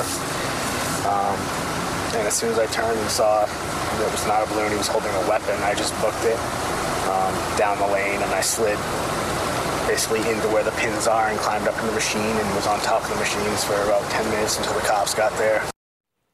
Investigators say a vehicle connected to Robert Carr was found near a trailhead and boat launch in a nearby town. This is video of a SWAT team with an armored truck and heavily armed officers rushing to that area. CNN just spoke to a local resident hunkering down in his home with his 10-year-old daughter right near where the vehicle was discovered. My wife, she normally gets up for work. She came and grabbed me and was like, hey, there's an active shooter and he's parked down where you go fishing at. Nerves are rattled right now. Keeping an eye on the woods, because I know those woods down there, they go run right back here. And I got my daughter inside. It's very unnerving right now. Hospitals have been just overwhelmed. Sources tell CNN 50 to 60 people were injured in the shootings. Officers with rifles have been standing guard outside of the hospital in Lewiston. We have team coverage on the ground in Maine this morning. Omar Jimenez is there in Lewiston. Let's start with Shimon Porcupez, who has been in the middle of the manhunt in nearby Lisbon. Shimon, what can you tell us? Right. So, Poppy, I'm standing here at that boat launch that Phil was just talking about. This is where police last night found the person of interest. This is where they found his car, and that sort of kicked off this manhunt. This is kind of the area that police are searching. What they're doing is mostly responding to 911 calls. People are calling 911 to say they hear things, to say that there's an open door. We were present in one of those situations where there was a 911 call.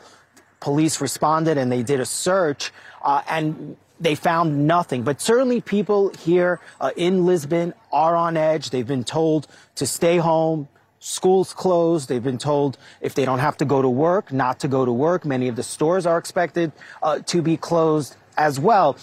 We got a chance to speak to the police chief, the Lisbon police chief, who talked to us about some of the things that they've been going through the night. Take a listen to that. There's a lot of officers involved with the search. I mean, I don't want to give anything away. I can say my whole department's involved. And how many officers is that? In this area, say every department. I've seen departments across the entire state of Maine have responded. So we want to locate the individual and make sure our community's kept safe. So biggest thing I can say is, make sure that if the community sees anything, stay inside, don't approach, call the police department, just like we just did here. Someone heard something, they called. It's the right thing to do. I'd rather it turn out to be a deer than, this person, but we want to locate him. Do you know if the person of interest, if he knows this area, is there any indication? I can't comment on any of that right now. We have a lot of intel, and we're just working, in conjunction with our state and federal partners. Everybody's involved. We're just trying to keep the community safe. Obviously, it's a very tragic incident that happened, and we're doing our job to the best abilities to locate this suspect. So, how confident are you that you'll get him? I would say that we're going to not stop until we locate him, so you don't have to worry about that. And Phil and Poppy, what's making it so complicated here, just look around this whole area. I mean, there are woods everywhere. This entire area surrounded by woods. There are trails, there's rivers, and there are homes, people living in homes. And that's what's got everyone so on edge here, that perhaps, obviously that he could be hiding in one of the homes. And that's why we're seeing police respond to almost any 911 call that they get for any kind of suspicious activity. But certainly, there's a lot of people on edge here, and hopefully they can find this guy pretty soon. Yeah, understandably so. Shimon, stay with us. Omar, police are set to give a press conference, I think, at 10:30 a.m. What do we know? What's the latest there?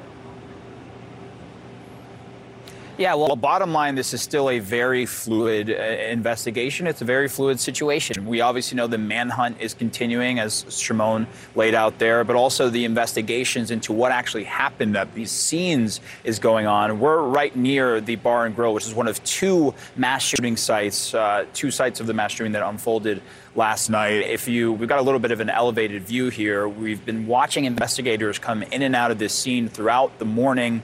As the sun's come up, a little bit more of an increased presence here, of course, as they try to piece together what happened there. This was at the Bar and Grill. A few miles from here, at a bowling alley, was where another one of the mass shootings happened. And look, it's why they have put out the picture of Robert Card as a person of interest. It is, as we understand, the person that law enforcement are trying to track down right now, and it is the person they consider armed and dangerous. We know that these were mass casualty events.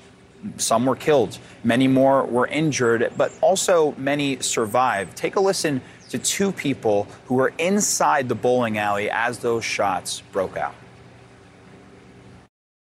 She was grazed by a bullet while we were running. I never thought I'd grow up and get a bullet in my leg, and it's just like why? Like, why do people do this?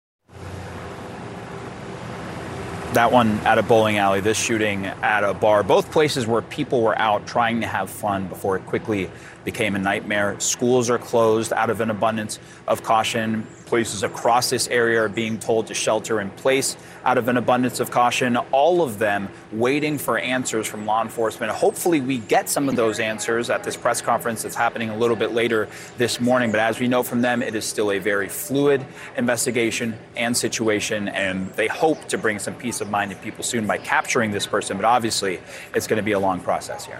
Omar, thank you. Shimon, thank you. And joining us now is CNN Chief Law Enforcement and Intelligence Analyst John Miller. Very busy night. The resources that have flowed in have been significant. How does it all work when you have the ATF, the FBI coming up from Boston? You have the local police departments, state police as well. How's this all work? So there's a system. It's called the Incident Command System, or ICS.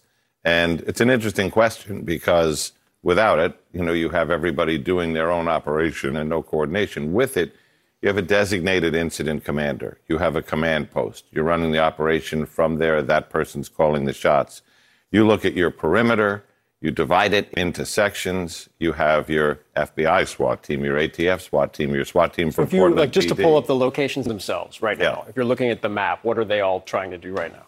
So they're gridding this out, and they're giving, different teams areas of responsibility. This is your area within the perimeter.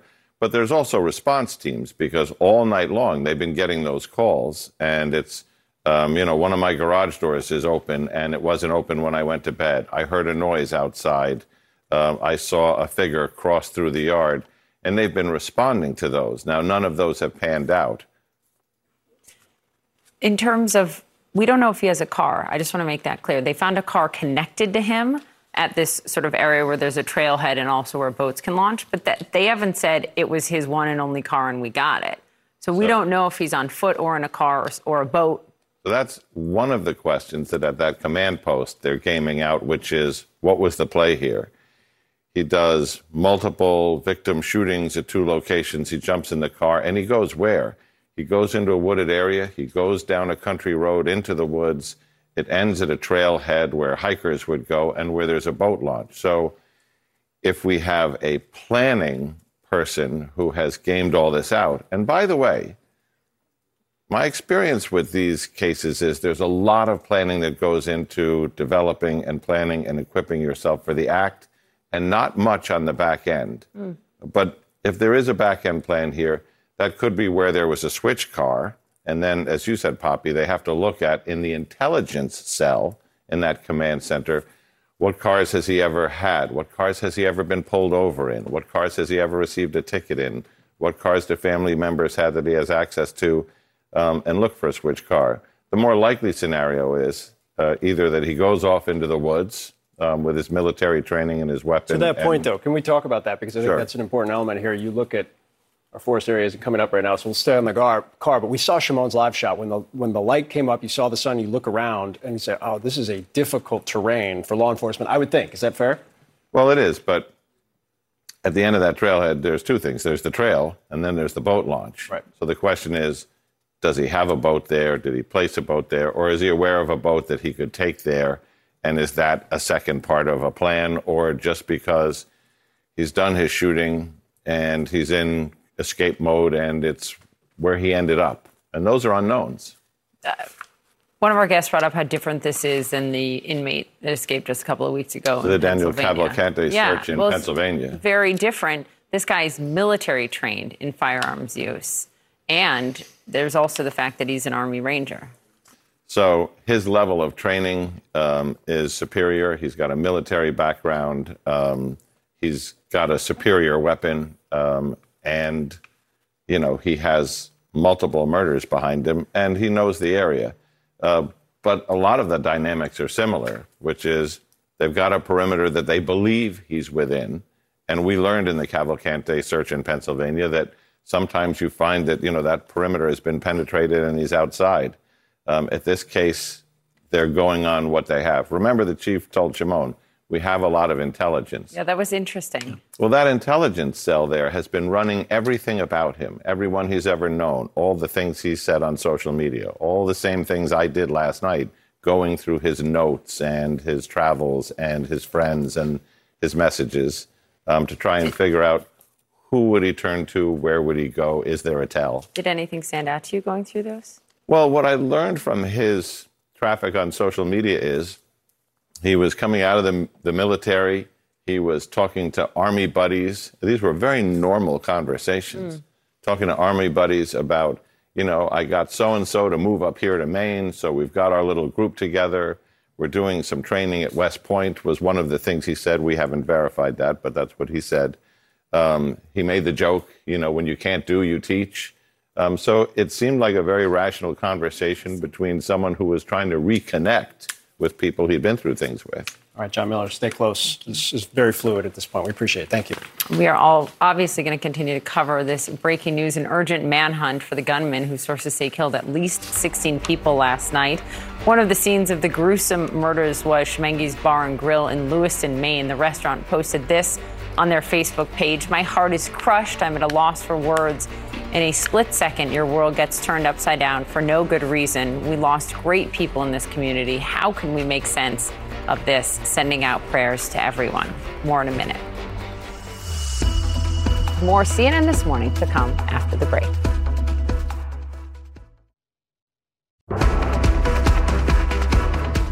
Well, we are continuing to monitor the breaking news and the mass shootings out of Maine, but we also want to turn to some other major news. For the first time in more than 3 weeks, Republican Congressman Mike Johnson is now the Speaker of the House. House Republicans have a Speaker who will now have to navigate the familiar calls for Congress to do something, anything in the wake of yet another shooting. Now, Johnson secured the gavel yesterday after a bruising and chaotic 3 weeks for his party. We've learned a lot of lessons, but you know what? Through adversity, it makes you stronger. And we want our allies around the world to know that this body of lawmakers is reporting again to our duty stations. Let the enemies of freedom around the world hear us loud and clear. The People's House is back in business. Now, the new Speaker is facing a litany of pressing issues as he takes on a new role, both abroad with the future of aid to Israel and Ukraine, and here at home, where in 3 weeks, government funding is set to expire again. That means the GOP-controlled House will need to work with the Democratic-led Senate and White House to once again avert a government shutdown. Joining us now is Republican Congressman, South Dakota's Dusty Johnson. He and the rest of his Republican colleagues all voted for the new Speaker, now Speaker, Mike Johnson. Congressman, I appreciate your time. I know we've spoken about how this has been a very frustrating 3+ weeks for you. The first thing I want to play something you said on Friday, because I thought that this was it was both candid, but it was also a very astute observation about what the next Speaker would be. Take a listen. What's going to happen now is I think we're going to need to take a little time to decompress from what was a difficult environment, and we're going to need to have some people do some soul searching. I think we're going to need to find some people who have never thought of themselves in this way, somebody who's not spent 5 or 10 years trying to become the Speaker of the House. We need to find somebody who frankly understands that this may well be the last opportunity they have to serve in politics. We have dealt ourselves an incredibly difficult hand. I'm not going to ask you if this is the last opportunity Mike Johnson has in politics, but it was an important point because it, I think, alluded to what comes next, which is you have a couple weeks to fund the government. You have obviously a $105 billion emergency supplemental to consider. You still have a very fractious conference that, despite the unity yesterday, I think there's probably some wounds that are very much still open amongst the various sides of things. So where do you think this goes from here? Mike Johnson does have a difficult hand of cards that's been dealt to him. You were right in describing the last 3 weeks as chaotic and bruising. That might actually help us, though. People are tired of fighting. I think they have had an opportunity to realize how embarrassing it was that we didn't get legislation addressed in the last 3 weeks. So I actually get this sense that there is a willingness to move forward. You're right, in 3 weeks, we shut the government down if we don't act. That would be unacceptable. Shutdowns are stupid. They don't help anything. They don't save any money. They don't make America stronger. And so you're going to see, starting in just the next few days, today, and then also next week, we're going to pass those single subject appropriations bills. They're going to be necessary to avert a shutdown. The speaker, in his letter to the conference before he was elected, said, I think acknowledged to his credit, the reality that there will need to be a continuing resolution given the compression of time and the number of bills that still haven't been reconciled with the Senate, all of them. He suggested January or April. Would you be amenable to either or both of those dates? I'm willing to defer to the speaker. I think when you select a new coach, I think you've got to give them some flexibility to call the play. I'm going to go to the huddle and I'm going to run the play that the coach calls. That doesn't mean blind allegiance. It does mean that from a strategic perspective, I think we want to give Speaker Mike Johnson and his leadership team an opportunity to figure out a way out of this box canyon. We're in a bad spot. We were in a better spot 3 weeks ago, but we squandered the time that we needed to get the work done on those appropriations bills. And so if the speaker wants to get a conservative CR that gets us to January, I'll back his play on that. The $105 billion emergency aid request from the Biden administration, Israel, Ukraine, border funding, Indo-Pacific region funding as well. I'm not saying you're going to take it as whole and push it through, but what is the path? Is there a pathway for both Israel funding and Ukraine funding? There is a strong majority of lawmakers in both the House and the Senate that understands this world is a lot more dangerous when America recedes from leadership. And clearly, we want to help our allies like Israel and Ukraine. I do think we need to work with the White House for them to have a stronger value proposition about why this matters. Of course, in the early days of a conflict, like with Ukraine 20 months ago, Americans are there. We understand the stakes. We are appalled at the invasion by Vladimir Putin and his thugs. Over time, people get fatigued, they get exhausted, they ask legitimate questions about what is the end game, what has this money gone to? And I hope the president steps up and does a better job of explaining what is the mission and how do these investments tie toward American interests and a safer globe. Congressman, before I let you go, I want to ask you about the shooting in Maine. Less about what is Congress going to do here, because we don't know the type of gun, we don't know how it was purchased, we don't know so much right now. But from the broader context of things, Maine, not unlike South Dakota, low levels of violent crime, higher levels than the national average of gun ownership. I know you're a hunter as well. Is the reality in this country, unlike every other country that's developed like the U.S., with the Second Amendment and with gun ownership, this is just the norm? People have to accept this. I'm glad that you mentioned the similarities to the area where I live and where this terrible tragedy happened in Maine. I think that's the human psyche. We have a tendency to look in these crises for the stories that connect with us. And you're exactly right. I live in a rural community, communities with very high levels of gun ownership, but very low levels of violent crime. So to have this kind of a story come out of that kind of a community is jarring. And I don't think we can accept that this is the norm. I think everything in us needs to say absolutely not. And we know that America, even aside from these mass shootings, America is a very violent country. And we have a carnage that is breathtaking with 100,000 suicides a year and 100,000 drug overdose deaths. And I think we need to try to figure out from a root cause why is society fraying at the seams. I would just note that the accused did spend 2 weeks in a mental health facility. And although it is almost impossible to find anything positive about this story where real people have been erased from this world, I do think that is part of the solution. The fact that his community, his society was willing to get him that help, it clearly did not work. But that is the path forward because it works so many times. But tied to that, you opposed the gun safety bill that was signed into law by President Biden that had funding, not direct application of red flag laws, ERPOs. Maine has a yellow flag law, which I think is a restructured version of that has a couple more steps to it. Is that an answer here? That ties to the mental health, but that's always run into issues with gun rights advocates who are concerned about people's ability to have their weapons taken away. The data does not indicate that these move the needle in a substantial way. Now, we're still relatively early on in the lifetime of some of these gun control mechanisms, right? So we're going to continue to see data come out. But again, 2 years ago when that gun control bill passed, and it did more than just red flag laws, it did other things. You're right, I voted against it. But, President Biden called this a sweeping piece of legislation that would save thousands of lives. I'm a data guy, so of course I want to analyze the data. But my thought right now is that this gun violence in the last 2 years has continued unabated. That in fact what the president said is not true. That gun control legislation didn't actually move the needle in the right direction. As a result, before we just go piling on more gun control legislation that doesn't work, I think we need to talk about root causes. A conversation very worth having. Congressman Dusty Johnson, we appreciate your time as always, sir. Thank you. Thank you. All right, at 10:30 a.m. Eastern Time, just a couple of hours from now, police will hold a news conference with more details on the shootings in Lewiston, Maine. We're live on the ground there next.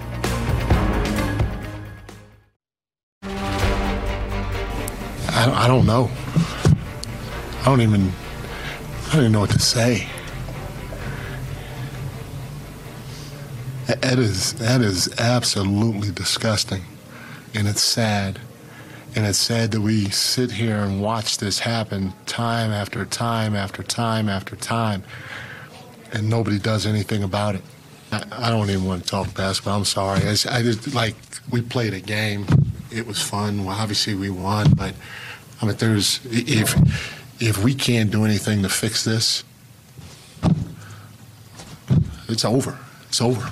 It's over for our country for this to happen time after time. You hear the exasperation in his voice. That was Sacramento Kings basketball coach Mike Brown addressing the mass shooting in Maine last night. And Phil, how many NBA coaches have been talking about this for how long? Doc Rivers, Greg Popovich, Steve Kerr. They don't want to talk about basketball. They want to talk about why this keeps happening. Which I don't think is that different from a lot of people in the country. That point, people are exhausted and tired. And the real question of, is this just, that's what I just asked Congressman Johnson. Is this the reality? People say no and say, sure seems like it sometimes, which is frustrating, infuriating, and in this case, extraordinarily tragic. Yeah, we're going to talk to Senator Chris Coons ahead. Obviously, he was one of the leads on the bipartisan gun bill that did pass last year. We'll get to that soon, but there is new information into CNN. We've learned that a shelter-in-place advisory has expanded to the neighboring town of Bowdoin, Maine. Schools are closed there today, and an urgent manhunt is underway for that gunman behind mass shootings at 2 locations in Lewiston, Maine last night. There will be a news conference 2 hours from now, 10:30 a.m. Eastern Time, from State Police. Evan Paris joins us live from Washington, D.C. Evan, you're getting a lot of information in terms of it's certainly not just local authorities. The feds are there. Right, and I think one reason that you see that the response, Poppy, is that because the longer this goes, the more hours that this suspect, this person is at large, the greater the distance that these searchers have to cover. And that's why you see additional shelter-in-place orders going into those towns that are a little further away from Lewiston. It's not clear where this suspect has gone, and that's the reason why you now see dozens of agents coming from the U.S. Marshals, from ATF, from the FBI. One of the things we heard this morning is the FBI has sent dozens of people in there, not only SWAT teams who are going to respond to wherever there might be sightings, but also evidence collection teams. Obviously, this is an area with police that don't deal with scenes like this. I mean, not many places deal with scenes like this. And so even the basic things like the police work of evidence collection is something that the FBI is helping to assist both the state police and the Lewiston Police Department there. We know that they've also brought in victims assistance people who will help the victims who witnessed this horrific scene, but also to try to get a little bit of information from them. One of the big questions at this hour is, why did the suspect go to these two locations? What happened? Was there something that brought this suspect to these two locations to carry out this shooting? At this hour, though, everybody is trying to figure out where the suspect is. Phil and Poppy? Evan, thank you so much for that reporting. We'll get back to you soon. And this is new video just into CNN. It shows people, some of them holding hands. Look at that. They're evacuating the bowling alley after the mass shooting there in Maine. The very latest ahead on that. We're also closely watching what the Middle East, what's happening in the Middle East as the U.S. calls for a humanitarian pause to allow desperately needed food, water, medicine, and other essentials to reach Gaza. Cindy McCain, the executive director of the World Food Program, joins us to discuss. Stay with us. We continue to follow the breaking news out of Maine, where an urgent manhunt is underway for a shooter who opened fire at two locations in Lewiston. But we want to turn now to the border of Israel's northern border, where Israel and Hezbollah have been exchanging fire across the border over the course of several weeks. CNN's Jim Sciutto is live at a staging post where Israeli troops are preparing for further attacks from Hezbollah. Jim, what are you seeing on the ground there? Well, Phil, if you want a sense of the level of alert up here in the north for the possibility of a second front in this war, you get it here. This is Metula in northern Israel, normally a bustling town of young families and older people, students. It's empty. It's under mandatory evacuation. It has been since the day after the October 7th attacks. One reason for that is it's surrounded on three sides by Lebanon, over here, just to the north, and over here as well. And the soldiers tell me they're under constant lookout for sniper fire, rocket fire, as well as the possibility of ground incursions. It was just a few miles from here several days ago where a Hezbollah unit actually crossed the border. They were engaged by the IDF and killed, but they say there are probing attacks similar to that most days. That is the level of the alert here.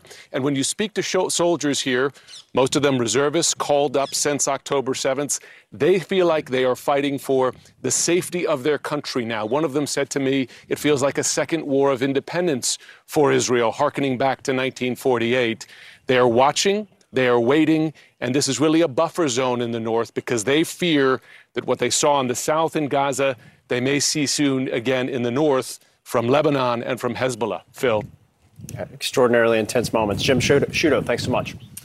Look at these new satellite images. They show the significance of the destruction across Gaza. On the left, that image is from October the 10th. On the right, that is just 11 days later, and you see so much flattened. People are desperate to get out of Gaza. Humanitarian aid is not getting in fast enough and not nearly enough. The United States now calling for a humanitarian pause to allow that desperately needed aid, food, water, medicine, other essentials into Gaza. An American doctor who is trapped in Gaza sent CNN this voice message yesterday describing what it is like in southern Gaza. Each person gets one piece of pita bread. When we first arrived, they had one can per two people of canned meat, and now it's 4 people. So they are getting some food, but very little. Joining us now is the executive director of the World Food Program, Cindy McCain. She just returned from spending time on the ground there in the Middle East. Ambassador McCain, thank you very much for being with us. The New York Times this morning, citing the Red Crescent, says that of the 28 trucks that were supposed to go in through that Rafah crossing, yesterday only 8 made it in. What can be done to change that? And by the way, 20 is not nearly enough. 20, you might as well not do anything. We need to have a full access corridor that goes in that is sustained and safe.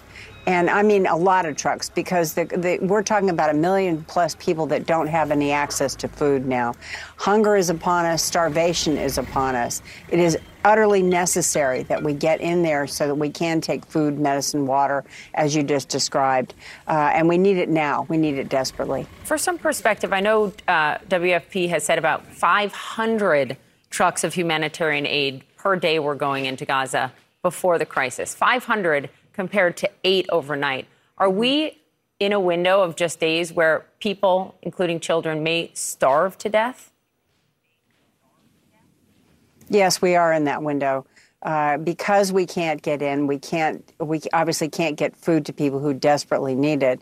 And the stores and the things that were left on the ground prior, as the war hit, are running out. And we've all heard the stories about fuel and water, of course. So this is the kind of thing that is an absolute catastrophe happening.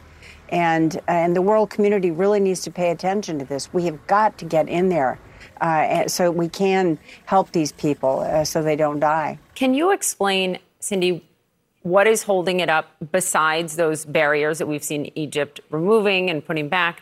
There has been some reporting, the Times citing an Egyptian unnamed official who had said that the IDF is inspecting trucks because obviously they're concerned that things could be smuggled in for Hamas. Is that part of what's holding it up? Mm-hmm. I think it's a combination of things. That's certainly part of it. I also think that there are some difficulties on the Egyptian side. We're relying on and looking to our leaders to make sure that we can get the message straight and get us in there. Our trucks, we've got trucks amassed at the border. If we could get them in, that we could literally get that much food to the people that are starving.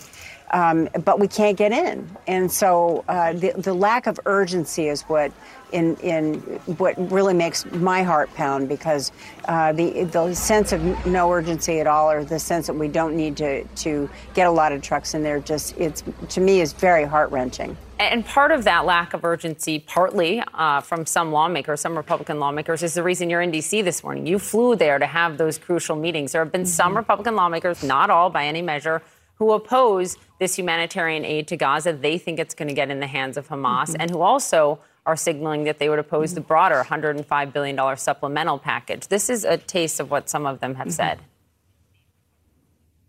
Remember, when aid goes to Gaza, it's not diverted by Hamas, it's delivered to Hamas. Stop sending money into Gaza until Israel cleans it out. Even if you have good intentions, the road to hell is paved with good intentions. Was Senators Tim Scott and Tom Cotton, have you been able to change their minds? Have you been able to change some other minds in Washington? I've talked to a lot of senators and a few congressmen as well on this issue, and I believe that I've been able to make it clear and with a better understanding on their part as to exactly what's going on. But what I would say to all members, and especially to those who are naysayers, is if you don't want to send money in to help starving people, then do it for national security, because this is a national security issue.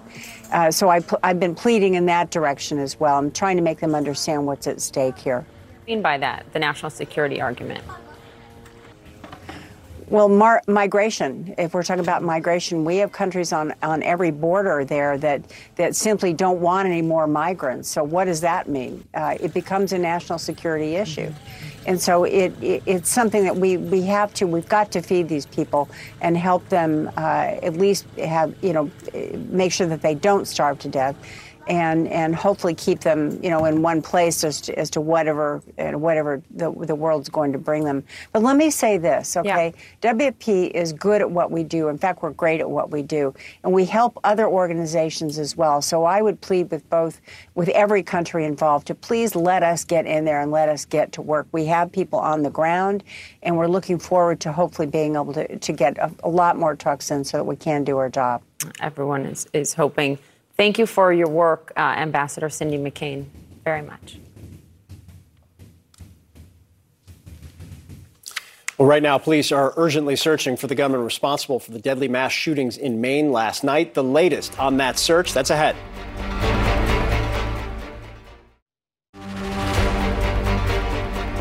And how are they doing?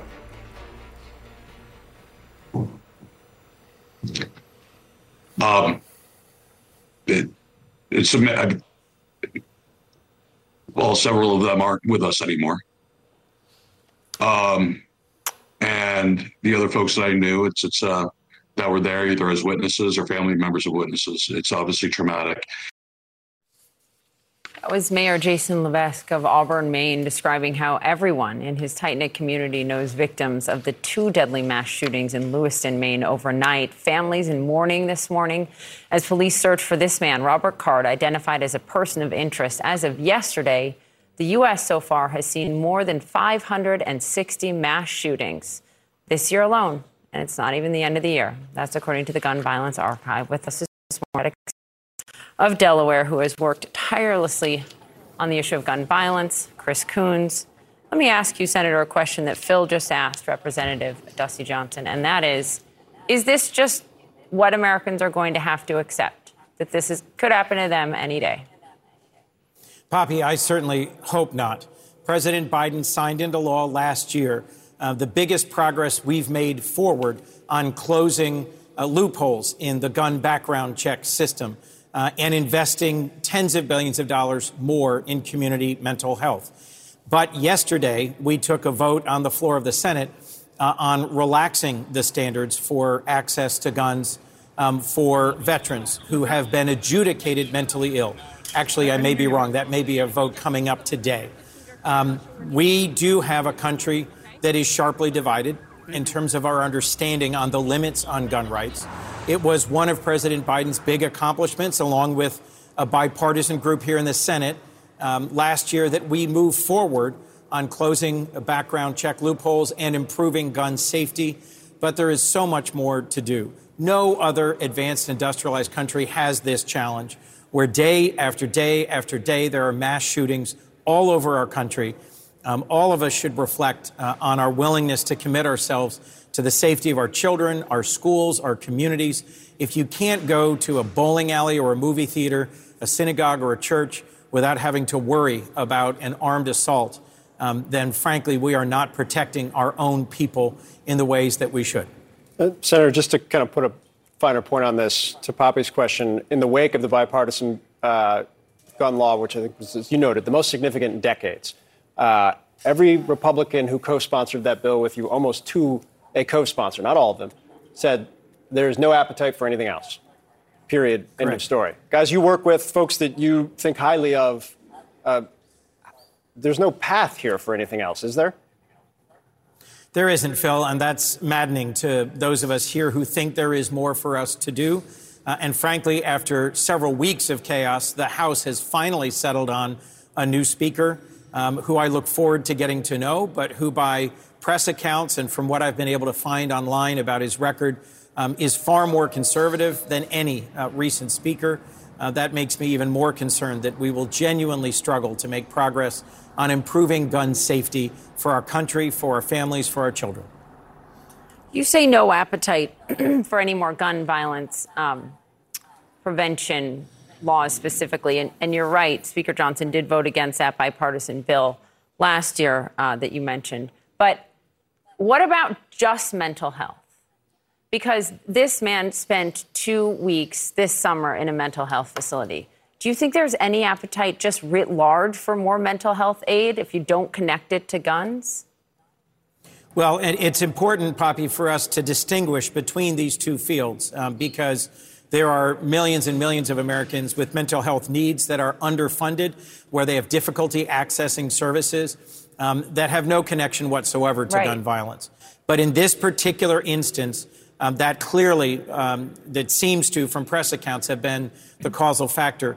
That's why I highlight the amendment by Senator Kennedy that's part of the mix of amendments we are going to have to vote on before we move forward on our appropriations bill. It explicitly reduces the restrictions on veterans who've been adjudicated mentally ill from being able to access guns. For decades, that's been in place. If a court rules that you are too much of a danger to yourself and others to have access to guns, that strikes me as a pretty good predictor that you should not be involved in gun ownership or gun purchases. Yet there is a significant group of Republicans here in the Senate trying to roll that back. That would be the biggest reduction in gun safety, the biggest reduction from folks who are on the background check list in decades. So it's alarming that we have such a deep division between our parties in the intersection of gun safety and mental health. And I think it is a bad predictor of our political direction soon. Some of the hardest meetings I've ever been in at home in Delaware was with the parents of young children who in their first year of school had to do active shooter drills, something we did not grow up with, something that now is a daily reminder to school children that their communities, their parents, their national leadership is not doing enough to keep them safe. Senator Chris Coons, we appreciate your time as always, sir. Thank you. Thank you, Phil. Well, just into CNN, the U.S. economy expanded at an even stronger pace last quarter, even though interest rates were at their highest level in 22 years. GDP grew at an annual 4.9% rate in the third quarter, according to the Commerce Department. That's well above last quarter's 2.1% pace and faster than expectations. It was fueled by strong consumer spending, with factors like student loan payments resuming. Experts think the economy won't stay this strong. They've thought that often over the course of the last year. They certainly have. We're going to keep a keen focus all day, of course, on this breaking news and, of course, on the war that continues between Israel and Hamas. And at 10:30 a.m., the governor of Maine and local police are set to hold a news conference giving the latest details on the shootings in Lewiston, Maine, as they urgently look for a person of interest. We're going to take you there live on the ground. Our teams are spread across Maine. Coverage will continue after this break with CNN News Central.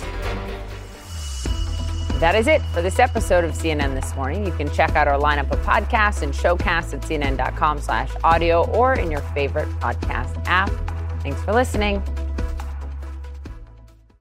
Quality sleep is essential, and that's why the Sleep Number Smart Bed is designed for your ever-evolving sleep needs. So you can choose what's right for you whenever you like. Need a bed that's firmer or softer on either side? Helps you sleep at a comfortable temperature. Quiets their snores. Sleep Number does that. Sleep better together. J.D. Power ranks Sleep Number #1 in customer satisfaction with mattresses purchased in-store. And now, save 50% on Sleep Number limited edition smart beds for a limited time. For J.D. Power 2023 award information, visit jdpower.com/awards. Only at Sleep Number stores or sleepnumber.com.